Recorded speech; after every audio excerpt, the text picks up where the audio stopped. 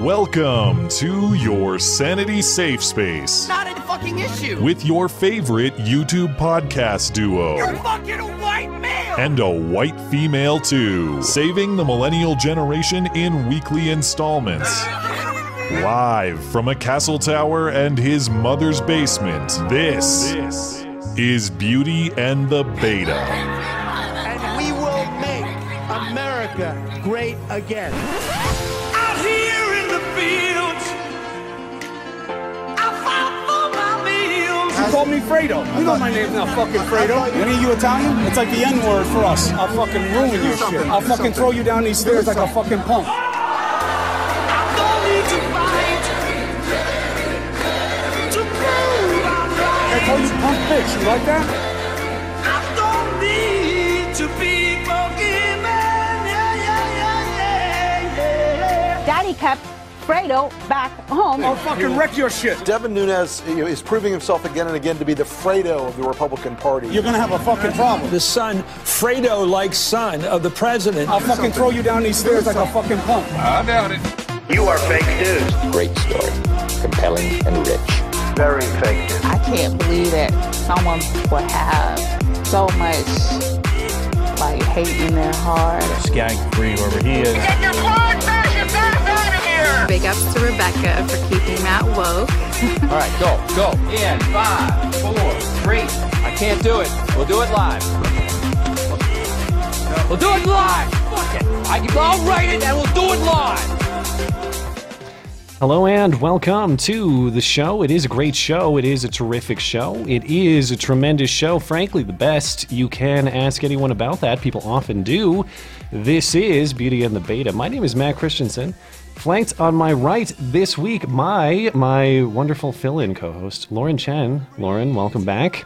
Thank you for having me. You guys have the most inspirational openings all the time. I love those mixes. Well, thanks. And thank you for crediting Blonde for the intros, even though she doesn't do any work on them as usual. No, I'm just kidding. No, thanks for making time for us while Blonde enjoys some time off. Of course, you have spicy shoes to fill, so I hope you're prepared. Yeah, I gotta summon up whatever fire in the belly I have to try to make up for her being gone. Blonde will be back in her usual spot next week. This week it shall be the polite agreement hour once again, Lauren and I. That's what I coined it last time, at least. Which I think last time you were still roaming millennial. I can't remember. Or was it before that? But I remember I had to guess your name at one point, and I guessed Sarah. Yeah. You know what's funny? People have actually accurately guessed Lauren before I actually was using my name, which is kind of scary. Well, that's one of those names that's like my name, Matt, which like in any given social situation, there's probably about 5 other Laurens or Matts to go around. So anyway, if you're not familiar with Lauren, you can find her YouTube channel and Twitter handle linked in the description. You can also find her over on the Blaze TV as well. And she has a new, well, I guess sort of a new show. You've been doing it for a while, but live show on called Pseudo Intellectual on YouTube, Wednesdays at 8 Eastern. Have you been enjoying the live streaming game? Well, you know, it's funny. At first, it was the worst thing ever. I think the first 2 were really rough. I think I broke down crying after the third one, just because we did like almost an entire show with my mic not plugged in. Like live shows are a harsh mistress. Yeah. But yeah, you know, we started in March, so it's been months and months now. So we've kind of gotten into our routine. And by the way, really hard to pick a time slot on YouTube to live stream when you're not stepping on anyone else's toes. Yeah. I know you guys have the Cullen show 9 p.m. on Wednesdays, so we're if it counts as a show, it's something like that. Yeah, yeah. So we're done by the time you start. So if you guys love Matt and Blonde, you don't want to miss their Wednesday show, don't worry, we'll be done by then. You can catch both. Why not? Yeah, why not both? Is what I would say. Check them both out. It's a great way to spend your Wednesday night. Linked in the description, as I mentioned, but plenty to talk about. As I'm already losing my voice, pardon me. Plenty to talk about this week, as usual. Chris Cuomo is publicly confronted and called Fredo by a heckler. Cuomo threatens to throw the man down the stairs because Fredo is apparently an anti-Italian slur, just like the N-word. CNN stands by him, because of course they do, but I will be as fair to Mr. F-word in our breakdown as possible.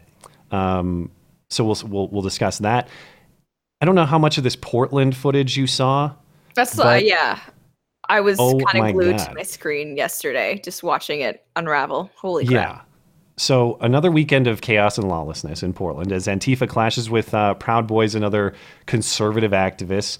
Many violent episodes caught on tape. The mayor comes out and does a press conference last evening and says he was happy it was a mostly peaceful event, as people are being gang beaten and property is being vandalized all on tape. I feel like mostly peaceful is really vague. There could be a lot of leeway in that mostly part. Chicago is a mostly peaceful city. Yeah, that's true. It's a mostly non-murderous city. It still has a huge murder problem. Just down the West Coast, a homeless man assaults a woman trying to enter her condo this week in San Francisco. Upon arrest and charge, the judge there sets him free because, after all, he was on drugs at the time and he was not of right mind, so not his fault. This is a ridiculous story. Don't you hate that story. when you're on drugs and then you just like assault somebody? It's the Everyone worst. makes mistakes. Yeah, it happens to the best of us. In case you enjoy a little, is it Schadenfreude? I want to make sure I pronounce. Well, okay. I'm an expert based on my Google search of how to pronounce this, but I'm pretty sure it is Schadenfreude. Okay, we'll go with that. But it looks like both Carlos Maza of Vox and Sarah Silverman are out of jobs. Two people lobbying for social justice for others fall on the social justice sword themselves, at least in Maza's case, potentially. The details are sort of unclear there, but he is leaving Vox after going on a crusade against Steven Crowder and Tucker Carlson and other conservative figures. And then our friend Matt Palumbo stops by for an interview to close. I'll play that to finish the show. He writes the Debunk This blog over on Dan Bongino's website, and his new book is a compilation of all those debunks of the top leftist myths you hear on the news and from politicians so much. Really useful book. So we'll talk to Matt at the end of the show. And we'll take super chats on YouTube or Streamlabs in between topics, $10 and up on the Sunday show, because we are no good lowdown money grabbers. It will be all this and more in your favorite couple hours of listening material. Remember, you can find everything show-related and support the show over on the website. That's mattchristiansenmedia.com. One of the many things we have over on the website, of course, is special deals from listener-owned businesses. This week's feature business is Flyover States. Flyover States is a small company run by a 12-year veteran of the Navy SEALs with the simple purpose of celebrating life and culture in the heartland of America, the Flyover States. You can pick up t-shirts, mugs, and more to show patriotic pride. They have state-specific graphics and merchandise as well. As they write on their website, Flyover States are where the elderly get their snow shoveled from their driveways first. Flyover States are where people wave when they pass while driving and open a door for a stranger. Flyover States are where kids grow up working alongside parents and grandparents to learn the value of family values.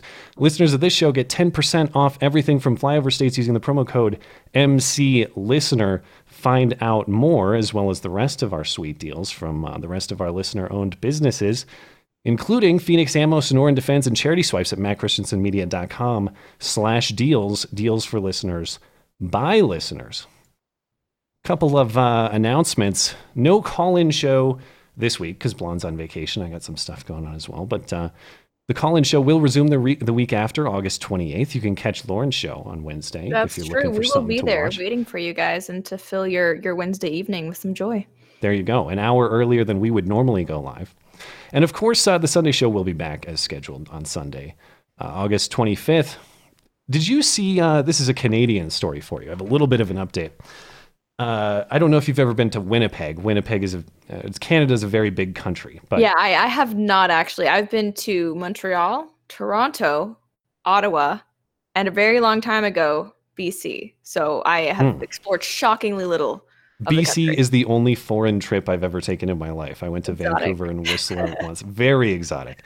Anyway, back in April on this show, we covered a case of our recurring bit, Hoax Hate of the Week, which is not every week, but most weeks because there's plenty of it, at least in the pre-Jussie Smollett days. Remember those. Anyway, this was back in April. And there was this place in Winnipeg called the Burmax Cafe and Bistro. The family claimed intruders entered the restaurant and assaulted the wife who owns the place. They smashed property inside and they spray painted graffiti on the walls. It turned out the restaurant wasn't doing so well financially. They faked the whole thing to make money and they couldn't sell the restaurant. They've since been charged for faking the crime and the restaurant closed down in April. So I guess the hoax was prior to April. I can't remember exactly when, but they shut it down in April. The reason I returned to this story is because we had a group of listeners, the listeners in Winnipeg or the Winnipeg area, went out and visited the Burmax Cafe.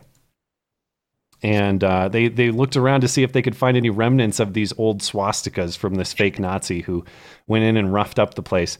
Unfortunately, they could not. But we appreciate that the listeners of the show had a meetup there. Remember when people used to just fake fires and stuff for insurance? It was a simpler time. I think. Yeah. Now you do. Last week was it last week or the week before? Anyway, recently we covered a story where, again, I suspect there was a case in Michigan within the year where a trans lesbian, I don't know. Oh yeah, and she burned down her own house. Dog died, right? Yes, she killed it. It looks like there might be another case in was it Ohio last week where it looks like a house fire, and then they go spray paint a hasty swastika, which was about the worst swastika I've ever seen in my life, and we've seen some bad ones on this show. Yeah, see, that's confusing to me. If you're gonna burn down your own house, like why not just make it look like an accident or something? Why bring in the hate crime? I guess because then you get the insurance plus the GoFundMe. Yeah, that's true. That's the angle. That's true. Anyway, remember, if you would like to find listeners in your area to participate in ridiculous meetups like this one, check out mattchristiansmedia.com/community.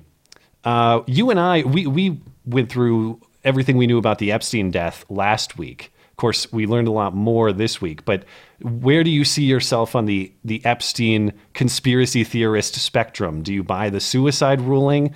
Do you think he was murdered? Where do you stand? Okay, so we went through. There was a Fox piece, I think, where they published all of the conspiracies. Like some people think he's not actually dead.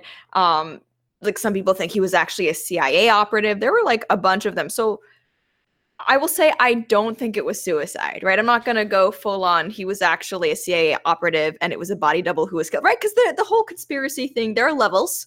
There are levels to it. But to me, it's just, and I don't think it's crazy to say, hey, this guy had a lot of dirt on different people, and it kind of seems very convenient that he happens to kill himself and be taken off suicide watch. And the guards are sleeping. One of them wasn't usually a guard. He didn't have a cellmate. There's like a lot of things that just are questionable. Well, we had to wait the whole week basically until Friday afternoon to get the official ruling from the medical examiner in New York City.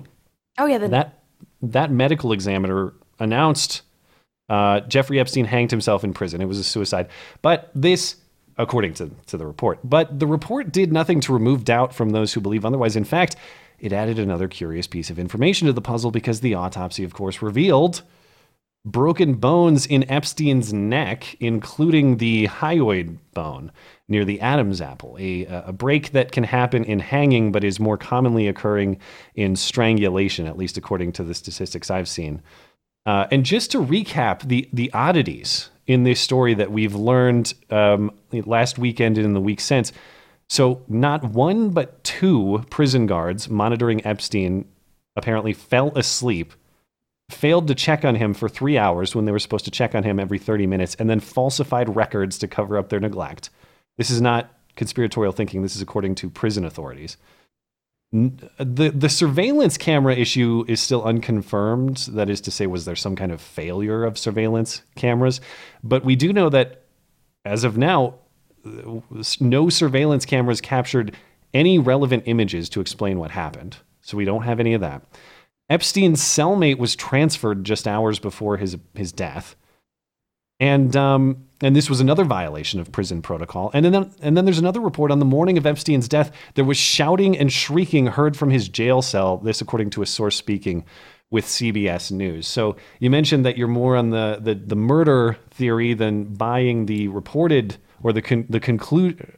You're shaking your head no? No, I mean, you're right. Like, just it's super, super sketchy. And I mean, because the thing about when like someone is hanged, the reason why they have nooses with the amount of like wraparounds that they do is that no wraparounds, and if you're dropping from too far, your head can actually like fly off, and too many wraparounds, then you just choke. But if you're thinking of how he killed himself, supposedly in a prison cell, how would you get enough force to actually break bones in your neck, right? Because if it's like a kneeling with a sheet or something. Yeah, like it should be just like you're essentially just suffocating yourself. There shouldn't be that much force involved in it. It's just strange. Well, you're at least with a plurality of Americans in the only poll I've seen on the issue from Rasmussen, which was actually released on Wednesday before the formal finding from the medical examiner.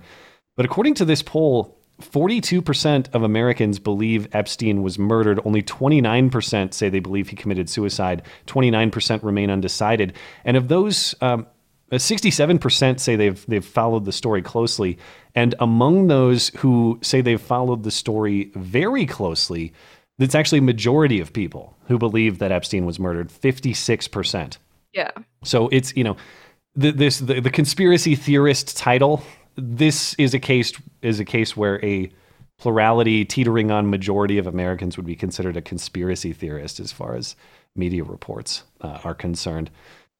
Will we ever find out the truth of the matter? Probably not. I suspect that the powers that be don't want the truth of the matter ever to be known. That would probably. But it's so. And Ben Shapiro, he falls on the side of no. It's just incompetence. Don't attribute to conspiracy what could be explained away by incompetence. But it's like so many things had to happen for this to be allowed, and also he was essentially, I would say, the most important person in federal custody, right? Yeah. And the fact that this still, you had one job, just watch him. One job. I can believe one guy screws up. That happens. Maybe a team of guys screws up. But as I went through the curiosities previously, it's so many layers of apparent incompetence or broken down protocol or misconduct that I just have a hard time believing, circumstantially, admittedly, somebody got some dollar bills in their pocket to make some mistakes happen. That's my opinion. I'm going to stick to it until there's evidence otherwise. But the other piece of this story was some of the crazy stuff at Epstein's properties, including this painting of Bill Clinton in the blue Monica Lewinsky dress that was at his Manhattan townhouse. I guess the artist painted it in 2012 as part of a master's project at the New York Academy of Art and sold it and had no idea that Epstein had it.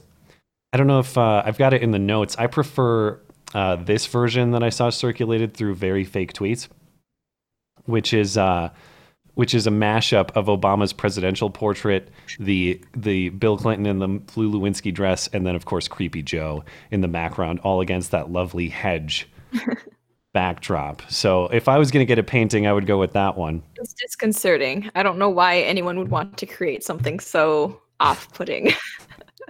Yeah. I had forgotten about that Obama presidential portrait. What a bizarre that was weird. piece of The work. Michelle Obama one was even worse. Just technically not good. I can't remember that one. Oh, it looked I'm not a great artist. I could do better. It looked like someone was trying to draw her from memory, but they didn't really remember what she looked like. Yeah. Drawn from memory is always a great prefix. Yeah. I saw one that was Adam Driver looks like drawn from memory Keanu Reeves. And I think that's kind of accurate. But yeah, Blonde is more of the art critic type person, but people say, well, you can't really judge art. It's subjective. I suppose, but I can still judge art by the same standard of how many people in the world could produce this. If everyone in the world could draw it, I don't think it's good. If only a handful of people have the skill to do it, it's probably good. And also, I feel like if it's something like a portrait, a pretty objective measure should be, does this look like the person? Yeah, if I'm shown this portrait, would I be able to say, oh yeah, that's that person? If I can't, sorry, it's not a very good portrait. I did my last video on this Philadelphia standoff on Wednesday. This crazy story, a man busted he was busted on a drug warrant, and he shot 6 cops over 8 hours.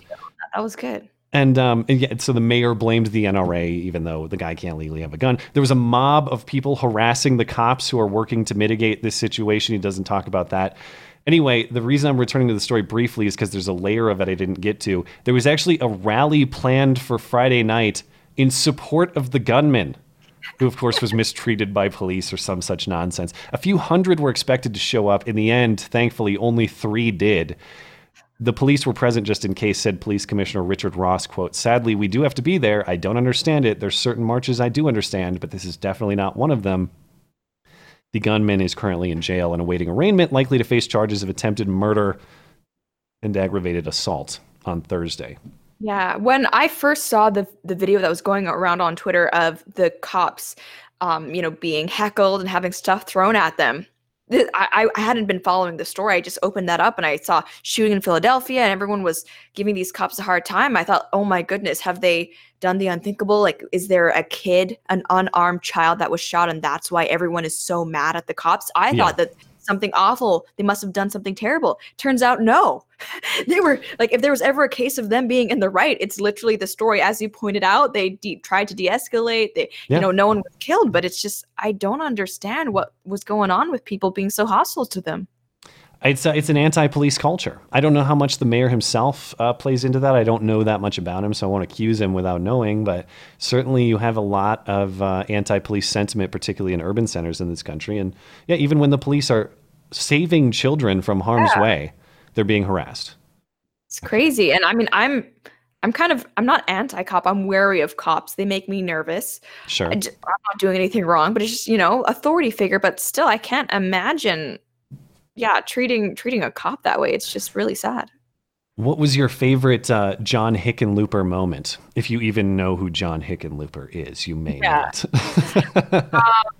I can't think of one specifically. Well, I appreciated the last round of debates where John Hickenlooper was part of this trio. Maybe there were a few more, but like my state's governor, Steve Bullock of Montana, there was John Delaney, and they were all on stage at least trying to push back on the excesses of the Democratic Party and the extremism, saying, listen, you keep up with this free crap for everyone, you're going to lose. Like, just chill out, you're going to lose. Well, at the time I said it was nice to see that moderation, but they will be swiftly swept aside and dismissed from the party because moderate reasonableness has no home in the Democratic Party. And so John Hickenlooper he's out. He's quitting. Here's what he had to say. Now today, I'm ending my campaign for president.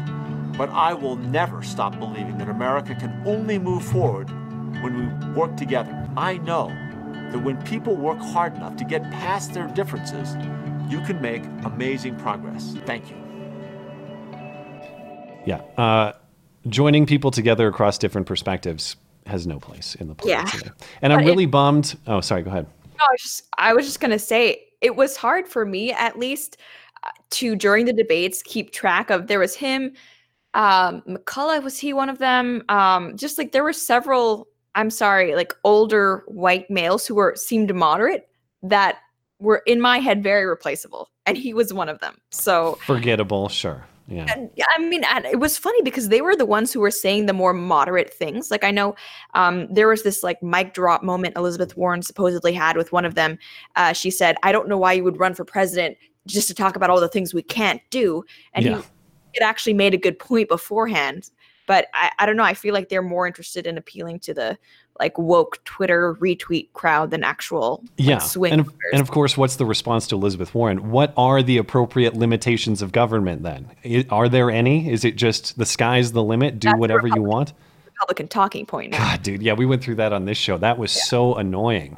Every question, totally valid question that was asked. We can't be using Republican talking points. Oh, God. Anyway. So anyway, is it good luck, John Hickenlooper report. He's saying he might run for Senate. Yeah, well, I've been keeping track of the polls, and at first for the longest time I was like, oh yeah, Biden has it in the bag. Warren seems to be doing pretty good. Kamala is losing steam after getting wrecked by Tulsi, and it looks like that those people are going to Elizabeth Warren mostly, because Bernie has stayed pretty much steady. Mm-hmm. Did you see this attack in Sydney? This was crazy. There was I'm going to call it a terrorist attack, though the officials there are not. But reportedly a man with mental illness, which as these days, who knows? That could mean diagnosed mentally ill or just a radical Islamist. It could go either way. Reportedly, the man had escaped from a psychiatric unit 2 days earlier, so I think this has some legitimacy. And he was known to local mental health services. Anyway, in the streets of Sydney on Tuesday, he's 20 years old. He's wielding a knife, and he just ran around stabbing people. He killed one woman and hurt another, and he was shouting Allahu Akbar and shoot me in the head before citizens subdued him with a chair and a milk crate, among other improvised defense weapons. This is what that looked like.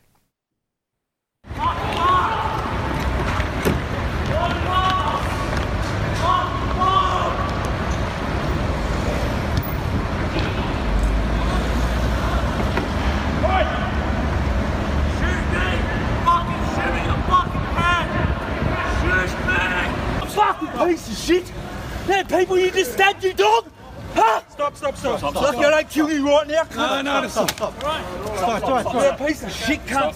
Wait for the cops. Come on, give me your phone, mate. You start the chick, mate. Watch his hands. Watch his hands. Yeah, we don't know about something else. Your keys and these. He's not going nowhere. His hands down. Pocket. Down his hands. Thank you. That story disappeared from the news really quickly for me. That's terrifying. I thought I had done such a good job looking at all the show notes. I didn't see that one. Oh my goodness. Yeah, that one is crazy.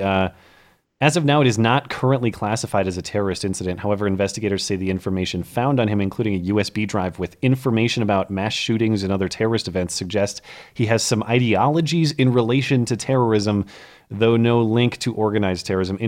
Interestingly, the news I saw here in the U.S. on, what was it, Wednesday morning maybe, but they were trying to link him to the El Paso shooter because apparently this thumb drive had like information on the, by which I think they mean like news articles or something. It's not like he was in communication with the El Paso shooter. Anyway, the man has been charged with murder, and I got to say, huge credit to those citizens who prevented more injury and possibly more death.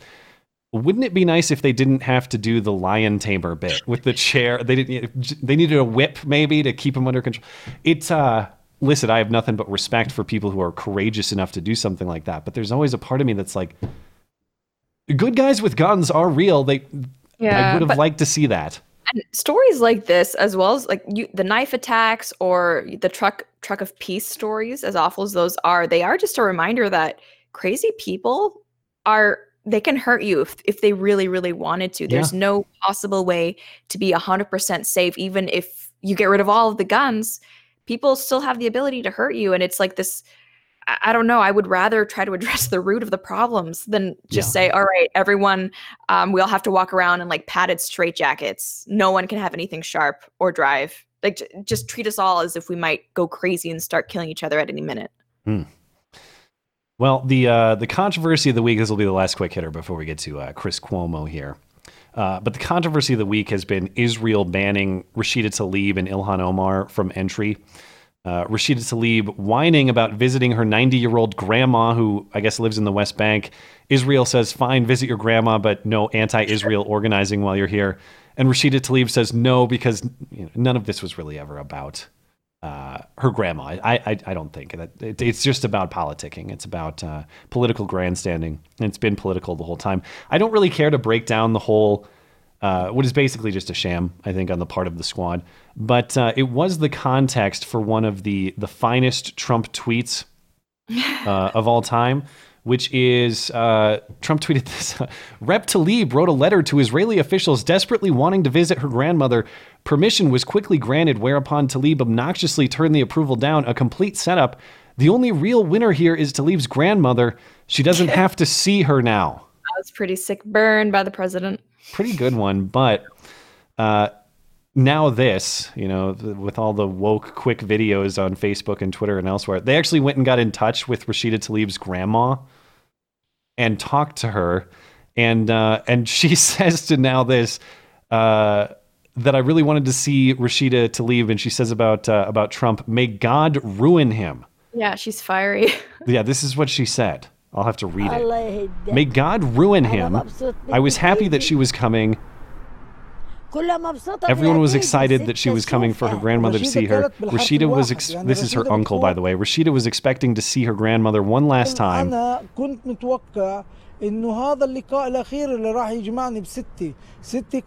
her grandmother is close to 90 years old. It is a tragic decision. It is a racist and unfair decision against Rashida and against her grandmother. Okay, so the thing is, Americans are weird about Israel. You have Americans who are just like really, really against it no matter what, and then the ones who are just like, you can't criticize it at all no matter what. Sure. To me, Israel is just a country that I happen to support as an ally, but there's a lot of weird politicking that goes on with it. But I just thought I was pro them telling her you can't come from the get-go, because I believe, like, I don't know, countries are allowed to dictate who comes in and out. And then when I found out that they had actually said yes, but she had still said no, I was like, how like, how could you pretend to be outraged about this? Like, this I don't get it. I mean, I understand there are a lot of strong opinions about Israel, and I'm not really looking to rehash that debate. Yeah. That'll light our chat on fire, and I'm not looking to do that. But your perspective on Israel and Israeli politics and their role in the world aside, banning Rashida Tlaib had nothing to do with race in the first place. I don't understand how you reach that conclusion. And two, she's not banned. She had permission to go see her grandma. They're just like, hey, don't meet with anti-Israeli groups or any BDS type people. Which I got to be. Every time I hear BDS, I think BDSM. Oh my gosh, and me so too. I'm careful not to say it. Yeah. Well, what's funny is that a conversation about BDSM would actually be less controversial than BDS. Yeah, whenever you're in an uncomfortable BDS conversation, just BDSM. Transition right that way. That's exactly why I did it, I guess. Yeah. Oh, and another thing that was funny with this was that AOC, I don't know if you saw, but after this, it was announced that Tlaib wouldn't be going to Israel. She accused Israel of souring diplomatic relations with the US. It's like, okay, of the people involved in this group, who would we say has done more to sour relations? I don't know. Perhaps the people who have been railing against Israel the whole time. I mean, and again, they have the right to do that, whatever. But it's like, if we're going to say, hey, I thought we were going to be friends, but now we're not anymore. I don't think Israel started that for this particular situation. Well, we get to the main the main story of the week here, which is, of course, this Fredo incident for Chris Cuomo. So just a little bit of back context. On Monday night, I was eating the popcorn on Twitter watching this develop. It was hilarious to see the original footage and everyone's reaction, but footage emerged on Twitter of a man confronting CNN anchor Chris Cuomo in public. Reportedly, Cuomo was with his 9-year-old daughter at the time. The AP says this incident happened on Sunday at a bar in Shelter Island, New York. We can't see the initial provocation, but contextually you can tell the heckler called Cuomo Fredo, which is a reference, of course, to the weak brother in The Godfather. That's another movie I've never seen. Everyone can get pissed off at me for it, but I at least understand the reference. I'll watch it one day. Cuomo reacts by threatening the man with violence and claiming that Fredo is actually an ethnic slur for Italians that is on par with the N-word. So here's what the original confrontation looked like. I thought that's who you were. No, punk-ass bitches from the right call me Fredo. My name is Chris Cuomo. I'm an anchor on CNN. Fredo is from The Godfather.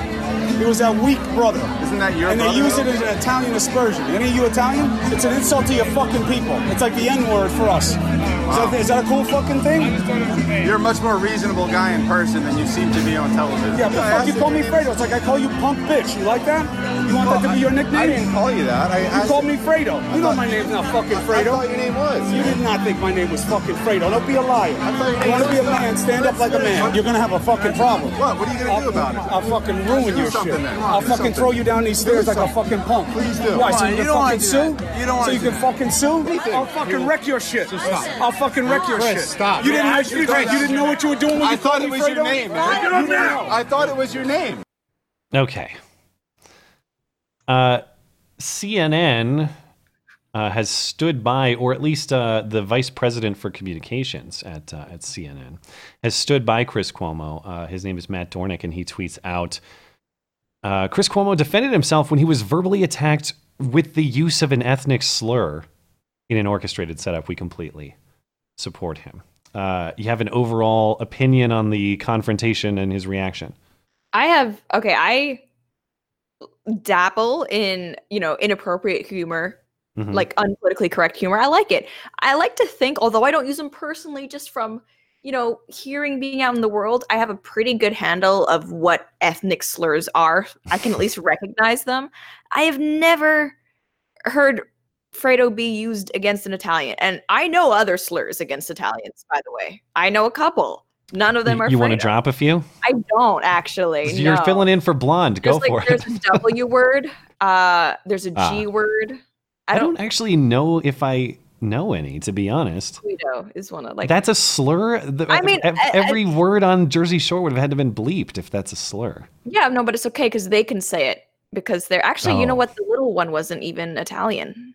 A Snooki, yeah. Wasn't she like Chilean or something? Yeah, she was like Something adopted like or something. I have way too much knowledge about Snooki, but yeah. Yeah. So yeah, I mean, A, that's not even a slur.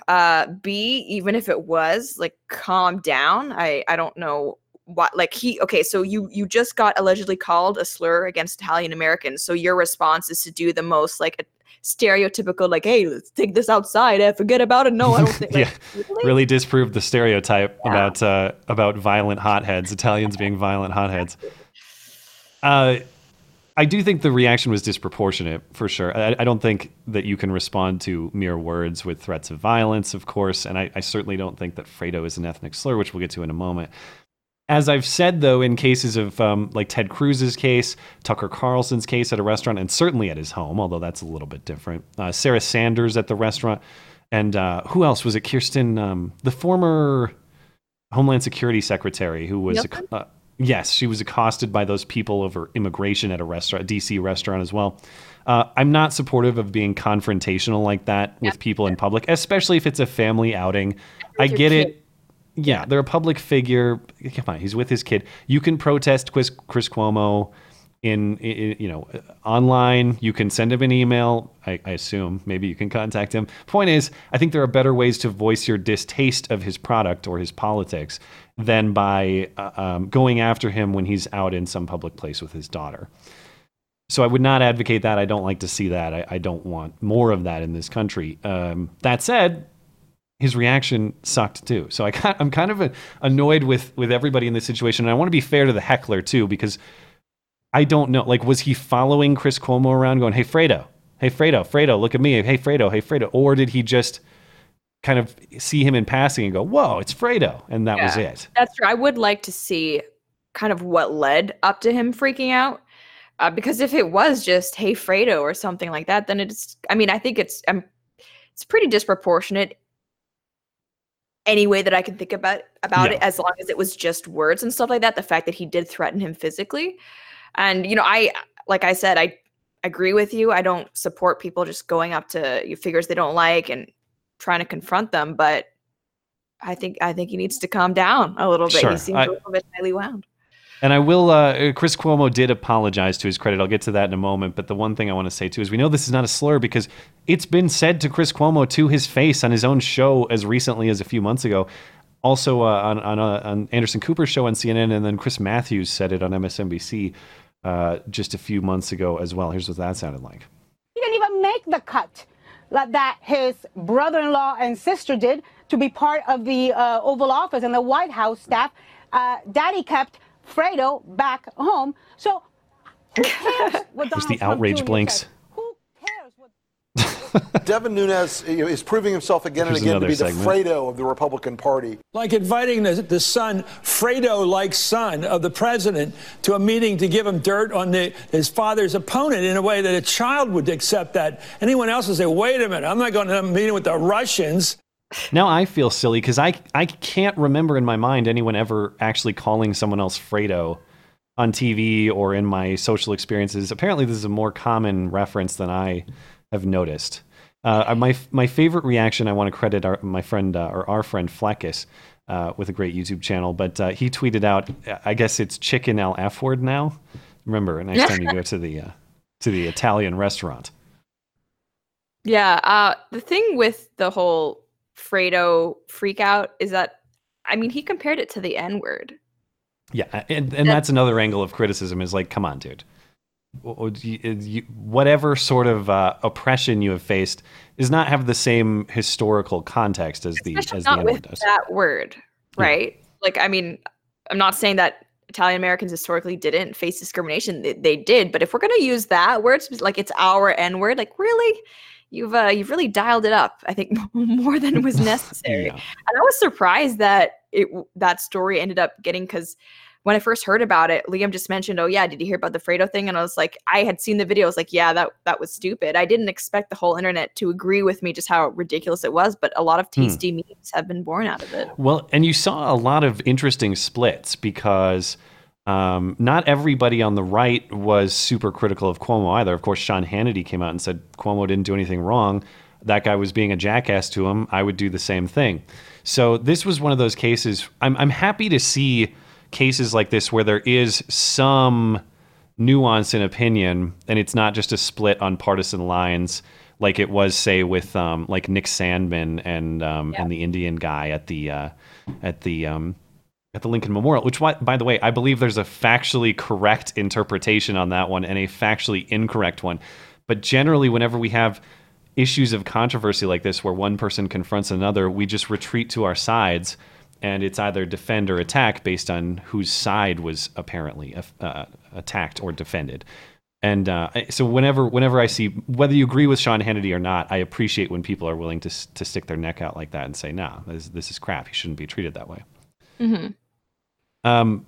I mentioned Chris Cuomo did apologize. To his credit, maybe apologize is the wrong word because he doesn't say I'm sorry, I suppose. But he did tweet out, appreciate all the support, but the truth is I should be better than the guys baiting me. This happens all the time these days, often in front of my family, but there is a lesson. No need to add to the ugliness. I should be better than what I oppose. So good for him. I appreciate those words from him, and it appears like he's thinking introspectively about what had happened. And I went back because I swear I had in my mind, I swear I had a memory of Chris Cuomo defending this sort of public confrontation. But I think it was a false memory. I think I confused his perspective with Don Lemon's when they were discussing the confrontation of Ted Cruz back in the fall. When you go back and listen to the segment, and I'll credit Chris Cuomo here too, Don Lemon is saying, yeah, I don't like this, but it's justified because Ted Cruz is a public official and this, that, and whatever. And Chris Cuomo says, I don't know, I think it's wrong. And so good for him for saying that. This is what he said. I don't like it, but it is one reason I'm not a public official, that I'm not running for office. In a way, I think it goes with the territory. I don't like that they were blocking his wife. But that's what he signed up for. I don't know that that's what he signed up for, but that may be what the price is of being in public service, that there's a different standard for him. Semantics. We're saying the same thing, yes. But I'm saying, no. I hear you. I don't think it's purely semantical. This is wrong. Do they have the right to do it? 100%. You don't have to be Ted Cruz to know that. But is it right that they do it this way? What did they achieve by doing it this way? Do you think they changed Ted Cruz's mind? Oh, Don Lemon. Not a fan. Goodness, he's no. But yeah, no, I appreciate that clip. He's right there. So good for him. Yeah, definitely. And speaking of Don Lemon, if you're ready to transition away from the Fredo thing, because I feel like I've said everything I need to say about it, probably not handled the best by Chris Cuomo, but it seems like I appreciate that he's not doubling down and digging his heels in. He's thinking about where he may have gone wrong here, and I'll always credit somebody who does that if they do. Don Lemon, on the other hand, who tends to have less forgiving perspectives, as we just saw. Now, this is interesting. If you go back and watch that clip, Don Lemon prefaces their entire conversation by characterizing himself as a victim of sexual assault, and I don't know if that's true or not. I'm not trying to say he's a liar in that regard. However, there is a story out, a lawsuit this week, alleging sexual assault against Don Lemon. When this first crossed my eyes, I thought, well, I mean, just because it's a different political direction doesn't mean I'm going to buy this any more than I buy Christine Blasey Ford or anybody else. But now there's a witness out supporting the accusation. So already this is more credible than the Kavanaugh type stuff. Have you seen this story? Yeah, for sure. Tim Pool did a video about it, and I'm like you. I'm not saying that I think I'm not going to be more prone to say that he did or didn't do it just because he's someone who I deeply, deeply don't like watching. But it is. I'm not going to say that I like Schadenfreude, that I like it, but it is interesting when stuff like this happens. So the specifics of the case are this: a bartender filed a lawsuit against Don Lemon this week, claiming that in July 2018, last year, at a New York City bar, he and a friend tried to buy Don a drink at the bar, and Don declined. A few minutes later, Don approached them and asked the guy who filed the lawsuit, "Do you like me? Is that why you're bothering me? Because you want to F me?" Allegedly, Don then approached the man, put his hands down his pants, grabbed his genitals, and asked, "Do you like P or D?" Okay. That sounds like a pretty... well, it's a pretty bold claim, I suppose. But the account is corroborated by the man who managed the bar that the bartender worked at. So my understanding of this, if I'm correct, I might mischaracterize, but there's a bartender and his boss who went to another bar that Don Lemon frequents. And they were hanging out there getting drinks. That's when this exchange happened. Boss and employee are hanging out at this other bar. Boss is the witness. Employee is the one who was allegedly sexually assaulted. Boss is the witness who corroborates the account.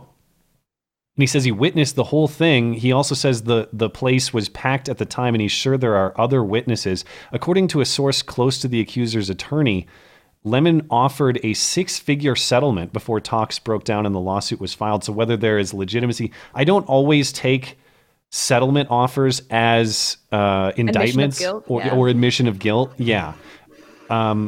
Sometimes you just want to make a story go away, even if you are innocent. You're so rich, you have FU money, you just say FU and cut them a check. But all things considered, I'm just saying, for all the people who go after Kavanaugh and other people on much flimsier Me Too evidence, there are some pieces here to believe there might be some legitimacy to this story. So we'll see if it gets the same standards of scrutiny, which, spoiler alert, it won't. But we'll see how it develops. I'm kind of interested to see how CNN handles this whole thing, right? Because in the past with places like Fox, we've seen that networks are pretty keen to drop anyone that has any, I guess, hint of a Me Too moment happening. But with Don Lemon and this happening, I don't know. And I don't think we've had one from a CNN anchor before. It's hard for me to remember. We had that whole rush of Me Too allegations against anchors in general. You had like Charlie Rose and Matt Lauer. Yeah. And there were more, I think, people who just disappeared off the air one day and never came back. Yeah, but I agree with you about the whole settlement thing. I mean, he may have just been thinking, oh, it'll be easier and less embarrassing, even if it's not true, to just settle this now and make it go away. But and 6 figures is a lot. So even if it's not Don Lemon admitting guilt, you have to believe that the accusers are so convinced of the integrity of their claims, or they believe that the evidence is sufficient to get a higher payout. It's not hard evidence, but circumstantially, it leads me to believe there's probably more than we know about. Even as is, I wouldn't be surprised if there's a little bit more legitimacy to this as it develops. Yeah, and it also makes me wonder what would be. They say that he was offered 6 figures during a talk that broke down, and now he's filed a lawsuit. What would be the point of going to Don Lemon and saying, "Hey, you did this, now pay me"? Is that what his request was? Because I feel like if that happened to me, money aside, I would probably just go straight to the lawsuit thing, because I would want people to know that this had happened and want to raise awareness about it, not just get paid for it. Not that I'm saying that that's what this person does, but I don't know. We'll have to see how this develops, and of course Don Lemon has and deserves the presumption of innocence until direct evidence arises. But hey, man, part of this is like holding people to the standards they advocate for others, even if they're not the standards that I want to see in the world. It's like, you crucify other people for much less. If it's not that I want you to be crucified, as we'll talk about with Mazza and Silverman later, it's just that I don't feel a lot of sympathy for you if you die on your own sword. And I feel like this, I'm interested to see how this plays out as well, because I think we've seen that when it comes to male victims of Me Too moments, they don't get as much publicity. Like it's seen as not as bad. Sure. Whereas if it were something, I don't know, what's another CNN anchor? I don't know, Wolf Blitzer being accused of putting his hand down a woman's skirt or something. I feel like there would be a lot more outrage. I can't wait until Anderson Cooper and Don Lemon mutually accuse each other. Fingers crossed for that one. Let's do a quick super chat break before we hop into the Portland stuff, which I'm very eager to talk about. The clips are just, some of the clips I can't even show because I'm not sure they're compliant violence-wise with YouTube, but we'll get to what I can show. Real quick break, though. Brendan Callahan says, thanks for our Sanity Safe Space here in Oceanside, California. Well, thanks. Stay strong in California. I got plenty to say about California coming up. Kevin Flanagan, if you don't tune into the show, Kevin Flanagan is our spiciest super chatter, and all of his super chats have to be pre-read before, like, okay, so he's usually making Holocaust jokes and other things. 77 years ago this week, my great uncle was killed by the Nazis. He survived 5 different gassings only to be killed by the pedal-powered brain-bashing machines. Remember the 6 billion. The 6 billion is the official tally. Thank you, Kevin Flanagan. Ugh. Stoner4311 says, yo, baby girl. Did you hear about 3 potential mass shootings that were stopped by police? What do you think about arresting people for crimes they did not commit yet? I find it terrifying. Thank you for all you do. I assume that's for you. I don't know. You get to be baby girl? I didn't hear about that, but I feel like if you're arrested trying to plan a mass shooting, that's different than being arrested for a crime you didn't commit. Like, it is a crime to still plan a mass shooting. That is very much illegal. Plotting is different than just being a crazy man or whatever like that. Yeah, and it's we can show that objectively as opposed to like subjective. You're kooky, like a you're thought crazy. crime or Minority Report kind of thing.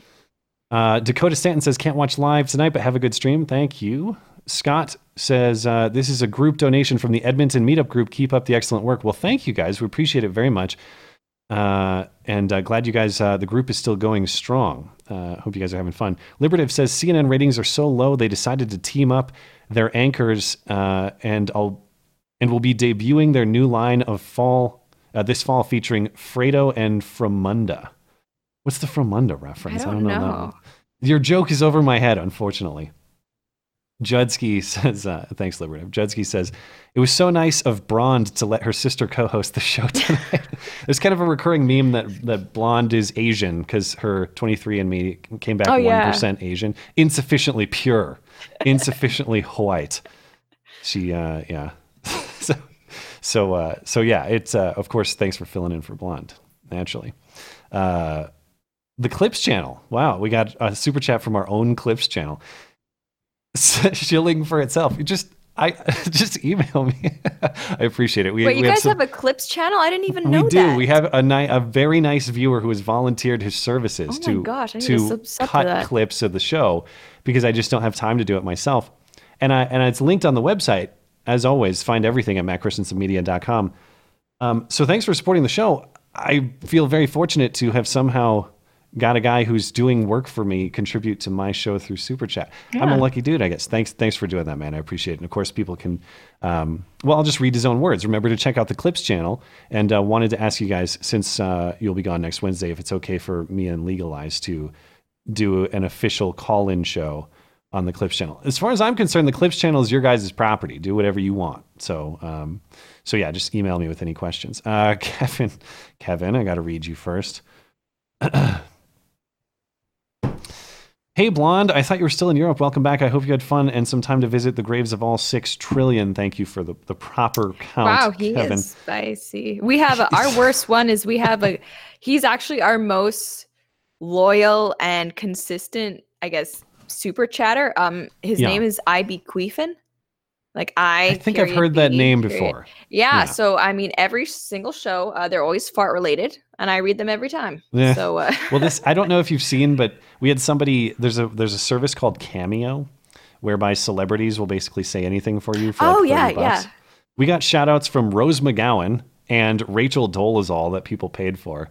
That's and awesome. We've been struggling on this show to explain why we are not as low as Rose McGowan and Rachel Dolezal, which of course we're not, but we're always open to distinctions that would free us from that comparison. Just a few more. Boogeyman says, point of personal privilege, please refrain from using Republican talking points. Of course, we don't do that on this show. Downskated, thank you for keeping me company in my tractor trailer truck tonight.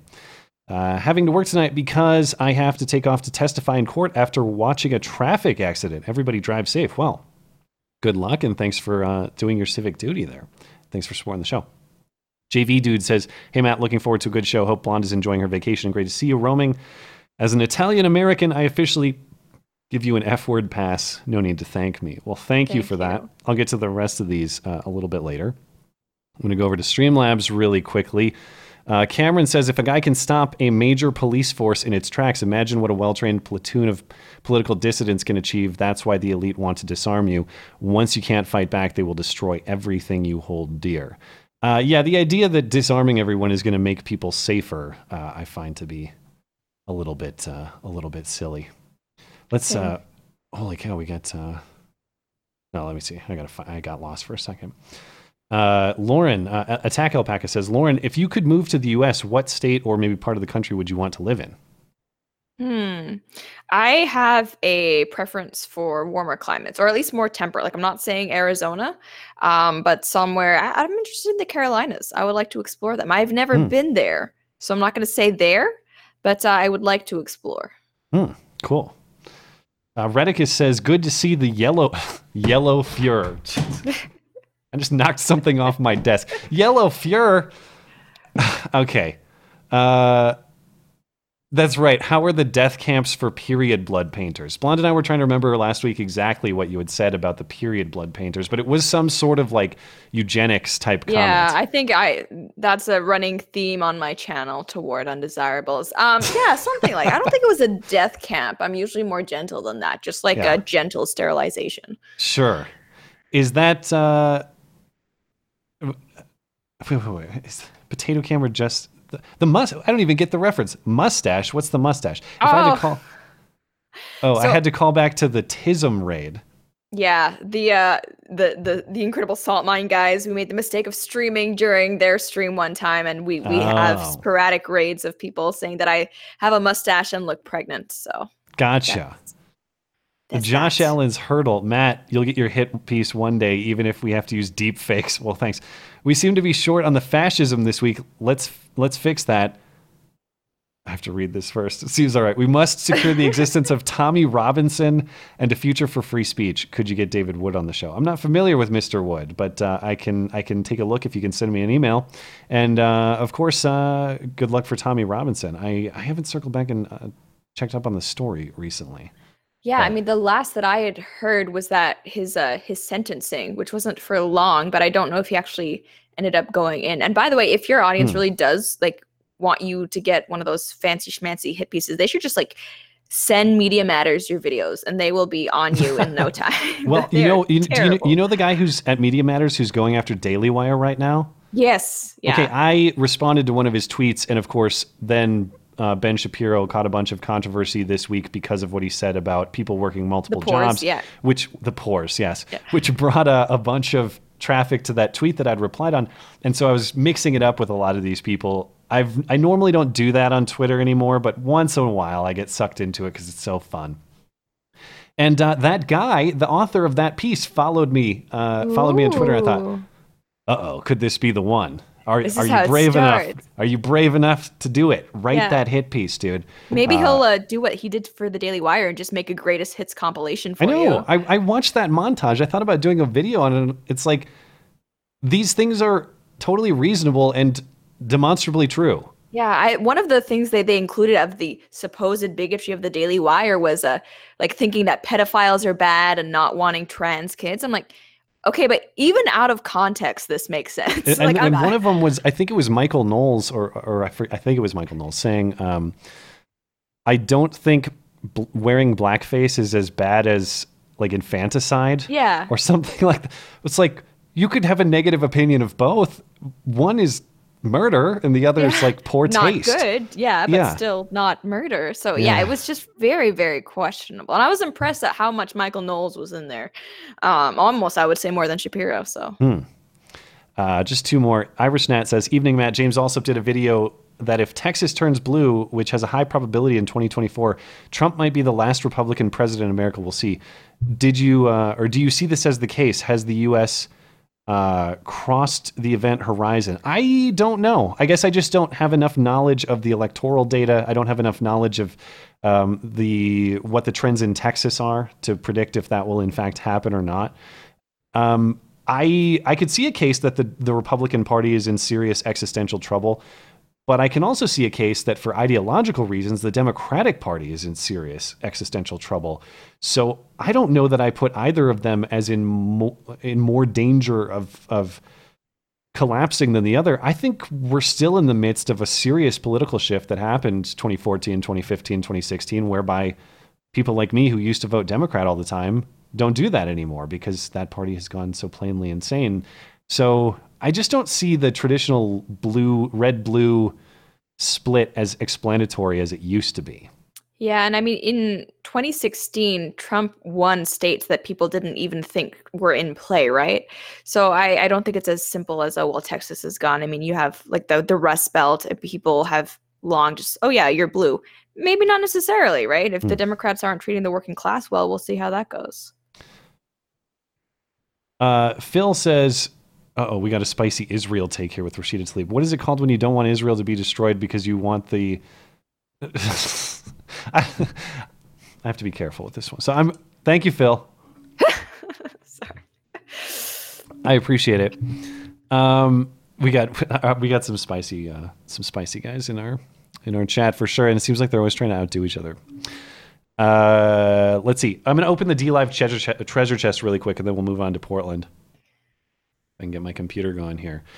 Thanks to our top contributors over on D-Live, Darth Jones, Jublium, and Nakatis. Open the treasure chest right now for you guys. So sit tight. That'll open up in about 30 seconds. Let's move on to the Portland news. So officially, the word about Portland is this. The Proud Boys and other conservatives held a rally called the End Domestic Terrorism Rally in Portland on Saturday, which, of course, caused all the city's domestic terrorists to come out of their mom's basements for some vandalism and street brawls. According to Police Lieutenant Tina Jones, 1,200 people representing both sides took to downtown streets, and at least 12 arrests were made. 16 people suffered minor injuries. Based on footage from our friend Andy No and the Post Millennial, which we'll view in a moment, I'm sure you'll agree with me when I'm comfortable speculating that there are actually much more people injured and people deserving of arrest for serious crimes much higher than 12. This is masses of pure anarchy. This is just pure insanity. Police say, quote, we know there is the possibility that assaults or other crimes occurred outside the view of officers. Officers and detectives will be spending the hours and days ahead writing reports, conducting interviews, and pursuing investigations. Before we get to some of the violence, which, as I said, some of it is too brutal for me to show. Like there was just a middle-aged man just knocked out cold with a medic trying to tend to him, and all these people just pawing about. Stuff like that I think is probably outside what YouTube will allow us to show, and I don't know. Some of the injuries and stuff too. I think it's almost disrespectful to show some people in the state of injury that they were in cases like that. But before we get to the violence, there is this funny exchange that kind of prefaces the whole thing. Washington Examiner reporter and Marine reservist Julio Rosas was covering the event, and he was confronted by who I believe, I don't want to mischaracterize, but I believe this person to be a low-effort transgender individual. Low-effort transgender. I love that. Yeah. Anyway, this person is ripping the journalist for being an unconvincing journalist and having a black and white American flag on the sleeve of his T-shirt. Check this out. I'm here to do your job. You're obviously not doing your job, so I'm asking you to do your job. And that's why I followed. Yeah, it's kind of weird that you're following. And that's why I followed. Okay. So I want to make sure you're doing a bad job as a press reporter. Speaking of bad jobs, you don't look legitimate, actually, at all. So you swore to a flag, and you know what it looks like, and you're wearing that. And we got the one right here. I believe it's a bald eagle. I'm not entirely sure. We must imagine that shirt is toilet paper for the shit show that we are here to serve. This person says you are unconvincing as a journalist. That's the preface to the event. Yeah. I don't think that individual should be giving any fashion advice at all, regardless of that ideology on the shirt. It's just, no, thank you, ma'am. I had to clip the conversation for time, but if you listen to the whole thing, it's hard to hear exactly what is said, but I believe this person claims to be a military veteran. Not sure if, the Trump ban kicked into effect in this case or what happened, but I don't know. This person claims that I presume he is offended by the flag on the guy's shirt because it is not red, white, and blue in color. It's just a negative black and white image of the flag. Anyway, let's get to what the real story is, which, as I said, is just pure senseless violence. And I'm going to show you the clips that I do have. I've watched a fair amount of footage, not everything for sure, but I don't know about you. I've seen literally zero so-called right-wing aggression. No, I mean, I guess people will always make the accusation, oh, but what about beforehand? Anything I've seen has looked like there's people walking and then they get attacked. Like, yes. I think the most that I could remember that you could attribute some malicious intent toward the right was there was that bus incident where Antifa actually, they grabbed a hammer that was in the bus and then started them with it. But it's like, okay. It was just laying in there? They weren't using it as a weapon? I think someone may have been holding, I'm not sure. I couldn't really see what was happening, where they got it from, but they had brought it. So fair enough. Shouldn't have brought it. But at the same time, you were the one who attacked the bus. It's not a defensive situation in which he used it. Yeah, well, I'll show the clip. Not defensive. Yeah, it's not used defensively for sure. But that is a key point. Thank you for that, because I didn't realize that, and that is one of the worst clips in this entire montage. Anyway, here's what it looks like on the ground yesterday. So again, you got the milk shaking or throwing whatever it is at people just walking. Fuck Nazis! Steal the flag. Fuck Nazis! Throw the milkshake! Get the fuck out of here, Nazis! Don't shoot! We don't want you! Hands up! Don't shoot! Hands up! Don't shoot! Hands up! Don't shoot! And don't you love that they're reviving the Michael Brown hands up, don't shoot lie, which is that's been debunked so many times. It's made up, but it's funny that they're almost reenacting what happened 5 years ago with the Michael Brown shooting, which is initiate the violence, then claim victimhood immediately after the fact. Yeah, hands up, don't shoot. How about just don't initiate the violence in the first place?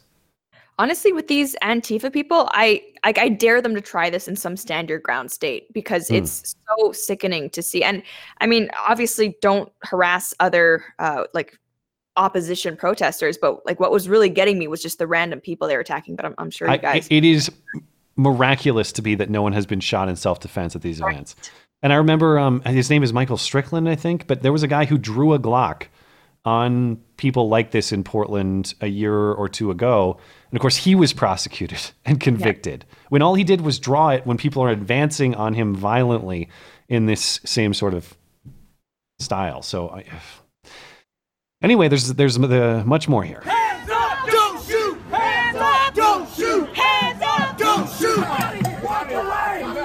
Just chasing this adult and the child around, this young girl.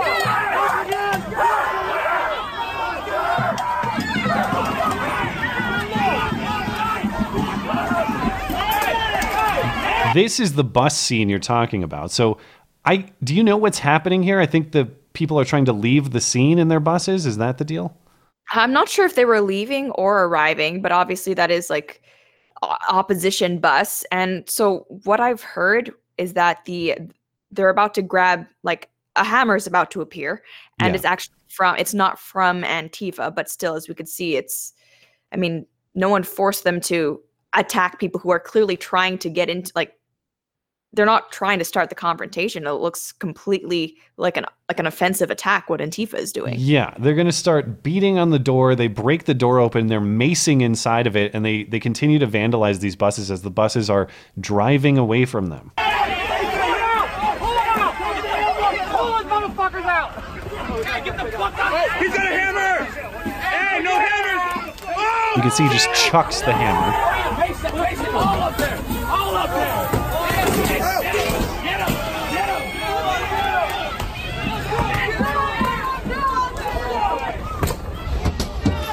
Watch this person fall down trying to hit the bus here on the right side. An attempt was made. Good job. Short bus won. You got clipped a little bit. That was a good joke. I liked that one. Well done. Anyway, there's just a total street brawl. I don't know the context for this, but it's just looks like one guy having the mob go after him, and he's trying to fight his way out of it.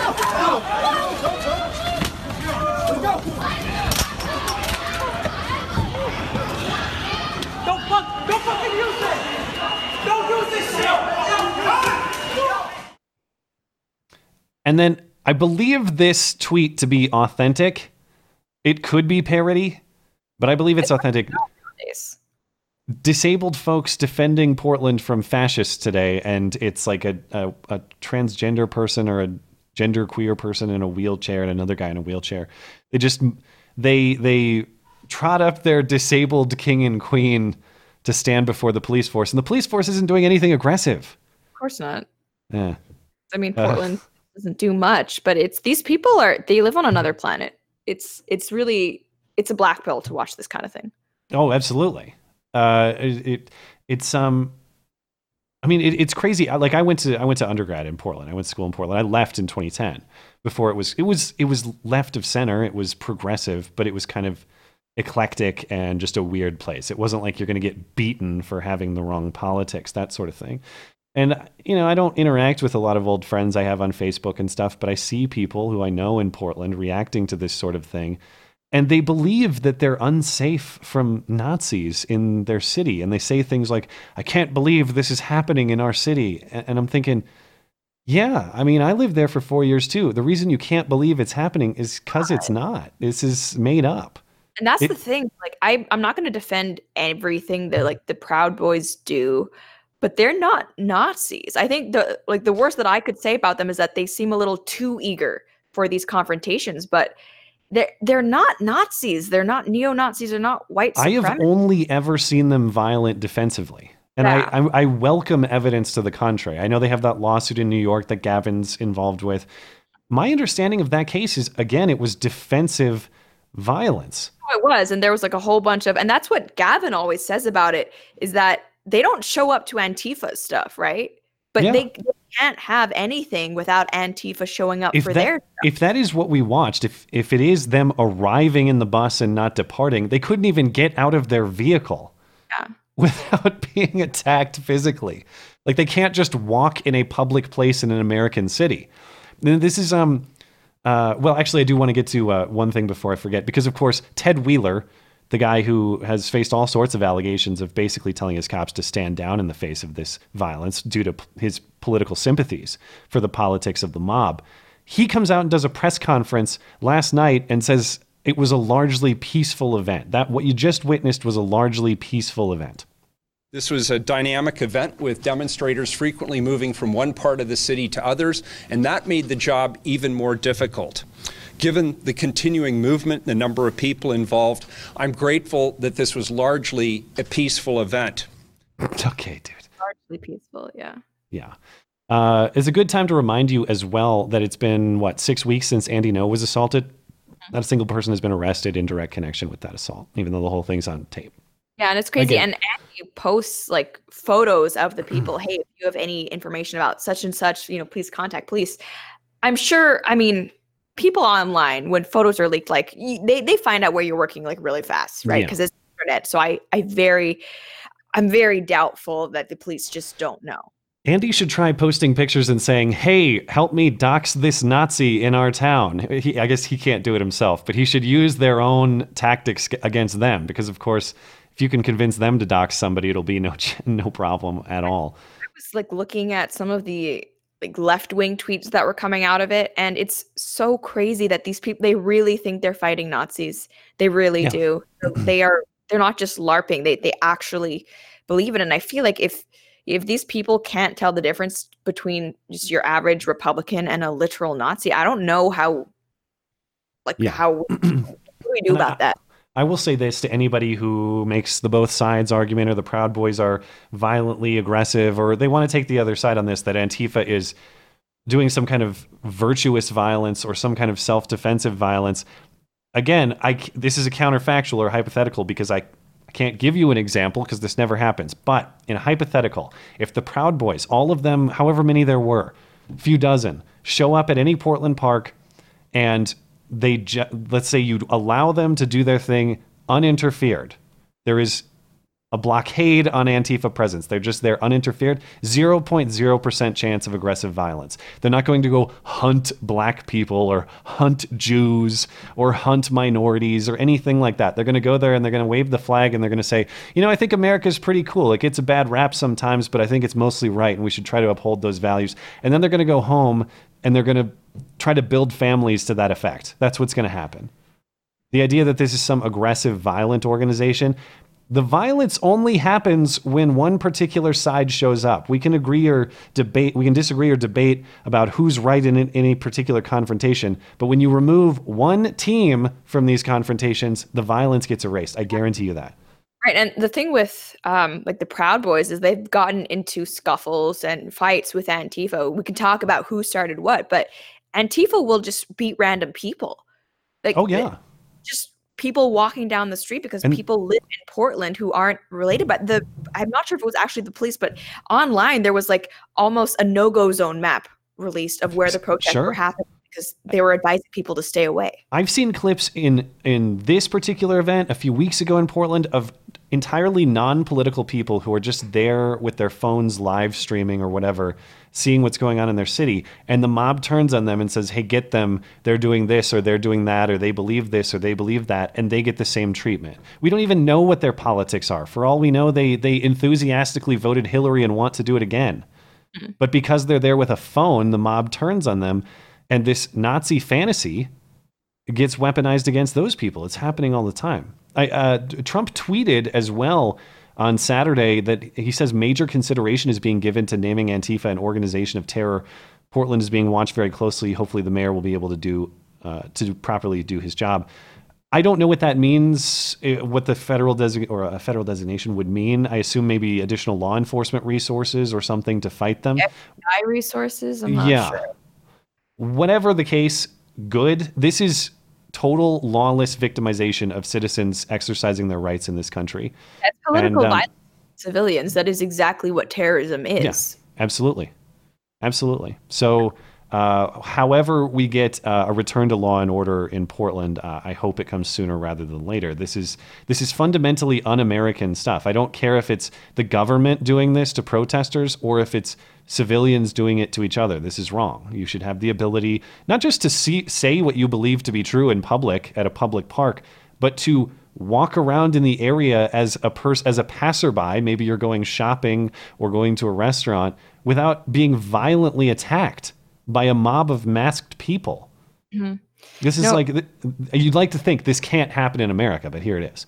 Yeah, it's completely lawless. And I've seen people say, oh, well, Patriot Prayer, the Proud Boys, they know what they're doing, trying to hold rallies in Portland. They know what's going to happen. Almost like just showing up and expressing your political beliefs is somehow in and of itself a provocation. Like, that doesn't, what? I was just reading today, in fact, there was a gun control rally here in Bozeman, which maybe is popular on the college campus, but Montana generally not popular. Right. There's been feminist protests and events, wage gap protests down at City Hall. Again, not a common progressive opinion around here, generally speaking. Nobody went and assaulted them. I would never dream ever of these people who say, I want to come to your house and confiscate your property and remove your right to defend yourself. I would never dream of going down there with a mask on and assaulting them for their beliefs. I'd laugh at them in passing, but that's it.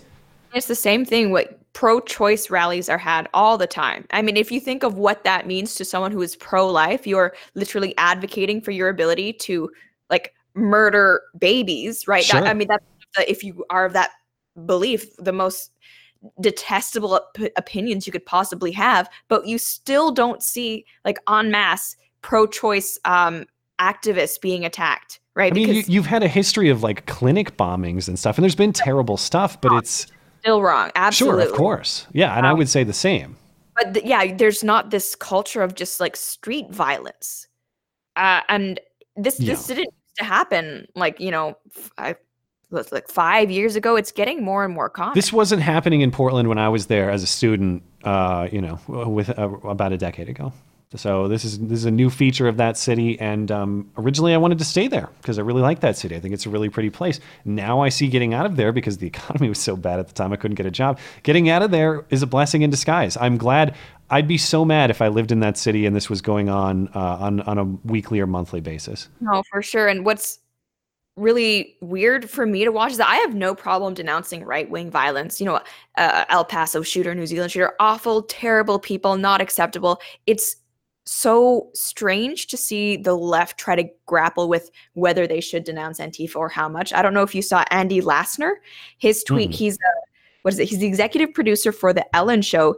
He had tweeted out screw you, Antifa, you don't represent me, go home. And he got so attacked that he actually had to delete the tweet. And then he ended up issuing this like mea culpa. By the way, I detest Trump. He and his entire family blocked me for a reason. I hate Nazis and fascists. I said it wrong. I said it poorly. I didn't word it right. It's like, no, there was nothing wrong with your original tweet. You can tell Antifa to go to hell, and it doesn't make you pro-Trump or anything. Sure. Even if you were, why does that need an apology? It's just, I don't understand why they aren't just out in full force saying this is wrong, stop it, right? Because I don't feel the need to try to diminish the violence that happens. It's the ideology before everything else. It is the prioritization of outcome over principles or rules. We talk about it on this show all the time. It's like if you believe that you're going to shape utopia and you're dead set on that outcome, the rules by which you do it, the principles by which you get there, the path you take, whether it's an honorable one or whether it's one that abuses people along the way, doesn't matter, because you're chasing utopia, you're building utopia. And it's the attitude of every dictator in history. Well, you got to kill a few dissidents to build the perfect world. The trouble is the perfect world never gets built, and all you do is abuse people along the way. And I'm not saying these people are killing people in the same style as Stalin or something. I'm saying that generally speaking, it's an attitude that says the outcome matters more than the process. The ends justifies the means, exactly. Which is so funny, because the reason why they're so, anti all these Republicans is because they think that hypothetically their political opinions might lead to violence. It's like, well, yours are leading to violence right now. Now. Yeah, well, and that reasoning goes out the window too. Again, it's not whether they have softer views of incitement than I do. Their rules are only used when they're advantageous, not when they're an obstacle. But anyway, we're running up on time, so I'll keep moving on. I got 2 more stories to get through, and then we'll get to Matt Palumbo's interview. But just moving a little bit south on the hopeless West Coast, more West Coast degeneracy. A woman was trying to enter her San Francisco condo this week, and she was attacked, or actually last weekend, late Saturday night, I think early Sunday morning, was attacked by a drugged up homeless man in an incident caught on security camera. Here's what the actual footage looked like. She's trying to get into the building. You can see the host or whatever, the security lady who sees this happening. She's calling 911. And she goes out there and she's trying to help this woman escape this man who's just manhandling her. He doesn't want her to get away. Yeah, it's weird. He's got her like in a Heimlich grip or something like that. He was charged with attempted robbery among his other charges, so I guess he was trying to rob her. Or he's drugged up, who knows? He doesn't really have a reason. But she gets in, and then they can't successfully keep him out. They can't really overpower him until they do close the door, and she double birds him. Well earned. Yeah. So that guy gets arrested about a half hour later. According to Hot Air, police were called about this man prior to the assault, but since it was just a loitering call, they didn't consider it a priority. And then this assault happened. The man was arrested and charged with multiple crimes, but he was back onto the streets within 72 hours after a judge released him without any conditions other than seeing a caseworker. Enraged by that decision, the woman who was attacked tweeted the footage to California Governor Gavin Newsom and San Francisco Mayor London Breed. The woman's name is Penise Kasorian. She also spoke with local news. This is what she had to say. Well, the attack happened early Sunday morning, and just this morning, the victim received a call from the district attorney's office telling her the suspect has been released from custody. I don't understand what more it takes for the city and the judge to understand that this man is a danger to our society, to our community. The suspect in the attack, Austin James Vincent, he is facing 2 misdemeanors and 2 felonies. And this morning he was released from custody with a stay-away order. 100 feet away from my house, so pretty much I am a prisoner in my own house. I'm terrified of leaving my own house while this man roams our streets freely. We asked the San Francisco District Attorney's Office for comment. They gave us this statement, quote, "The court released the defendant over our objection." Translation, we said no, the judge said yes. Another concern is that Vincent, who has no known address, was apparently released without any kind of electronic monitoring. This is how the District Attorney's Office described her decision in that phone call this morning. He doesn't pose a threat, that he was on drugs, and so therefore it's, he wasn't thinking clearly. The man that attacked me also needs help, but it's a different type of help. It's not to let him back on the street so he can use again. What is preventing him from getting high again tonight and attacking someone else and not think clearly? The suspect released on his own recognizance. He is scheduled to reappear back in court in September. Okay, and even more ridiculously, the judge who got ripped, of course, everybody's kind of pissed off at this lady, admitted she didn't even actually watch the footage before letting him go. She saw the footage later on TV news. This is what the judge said.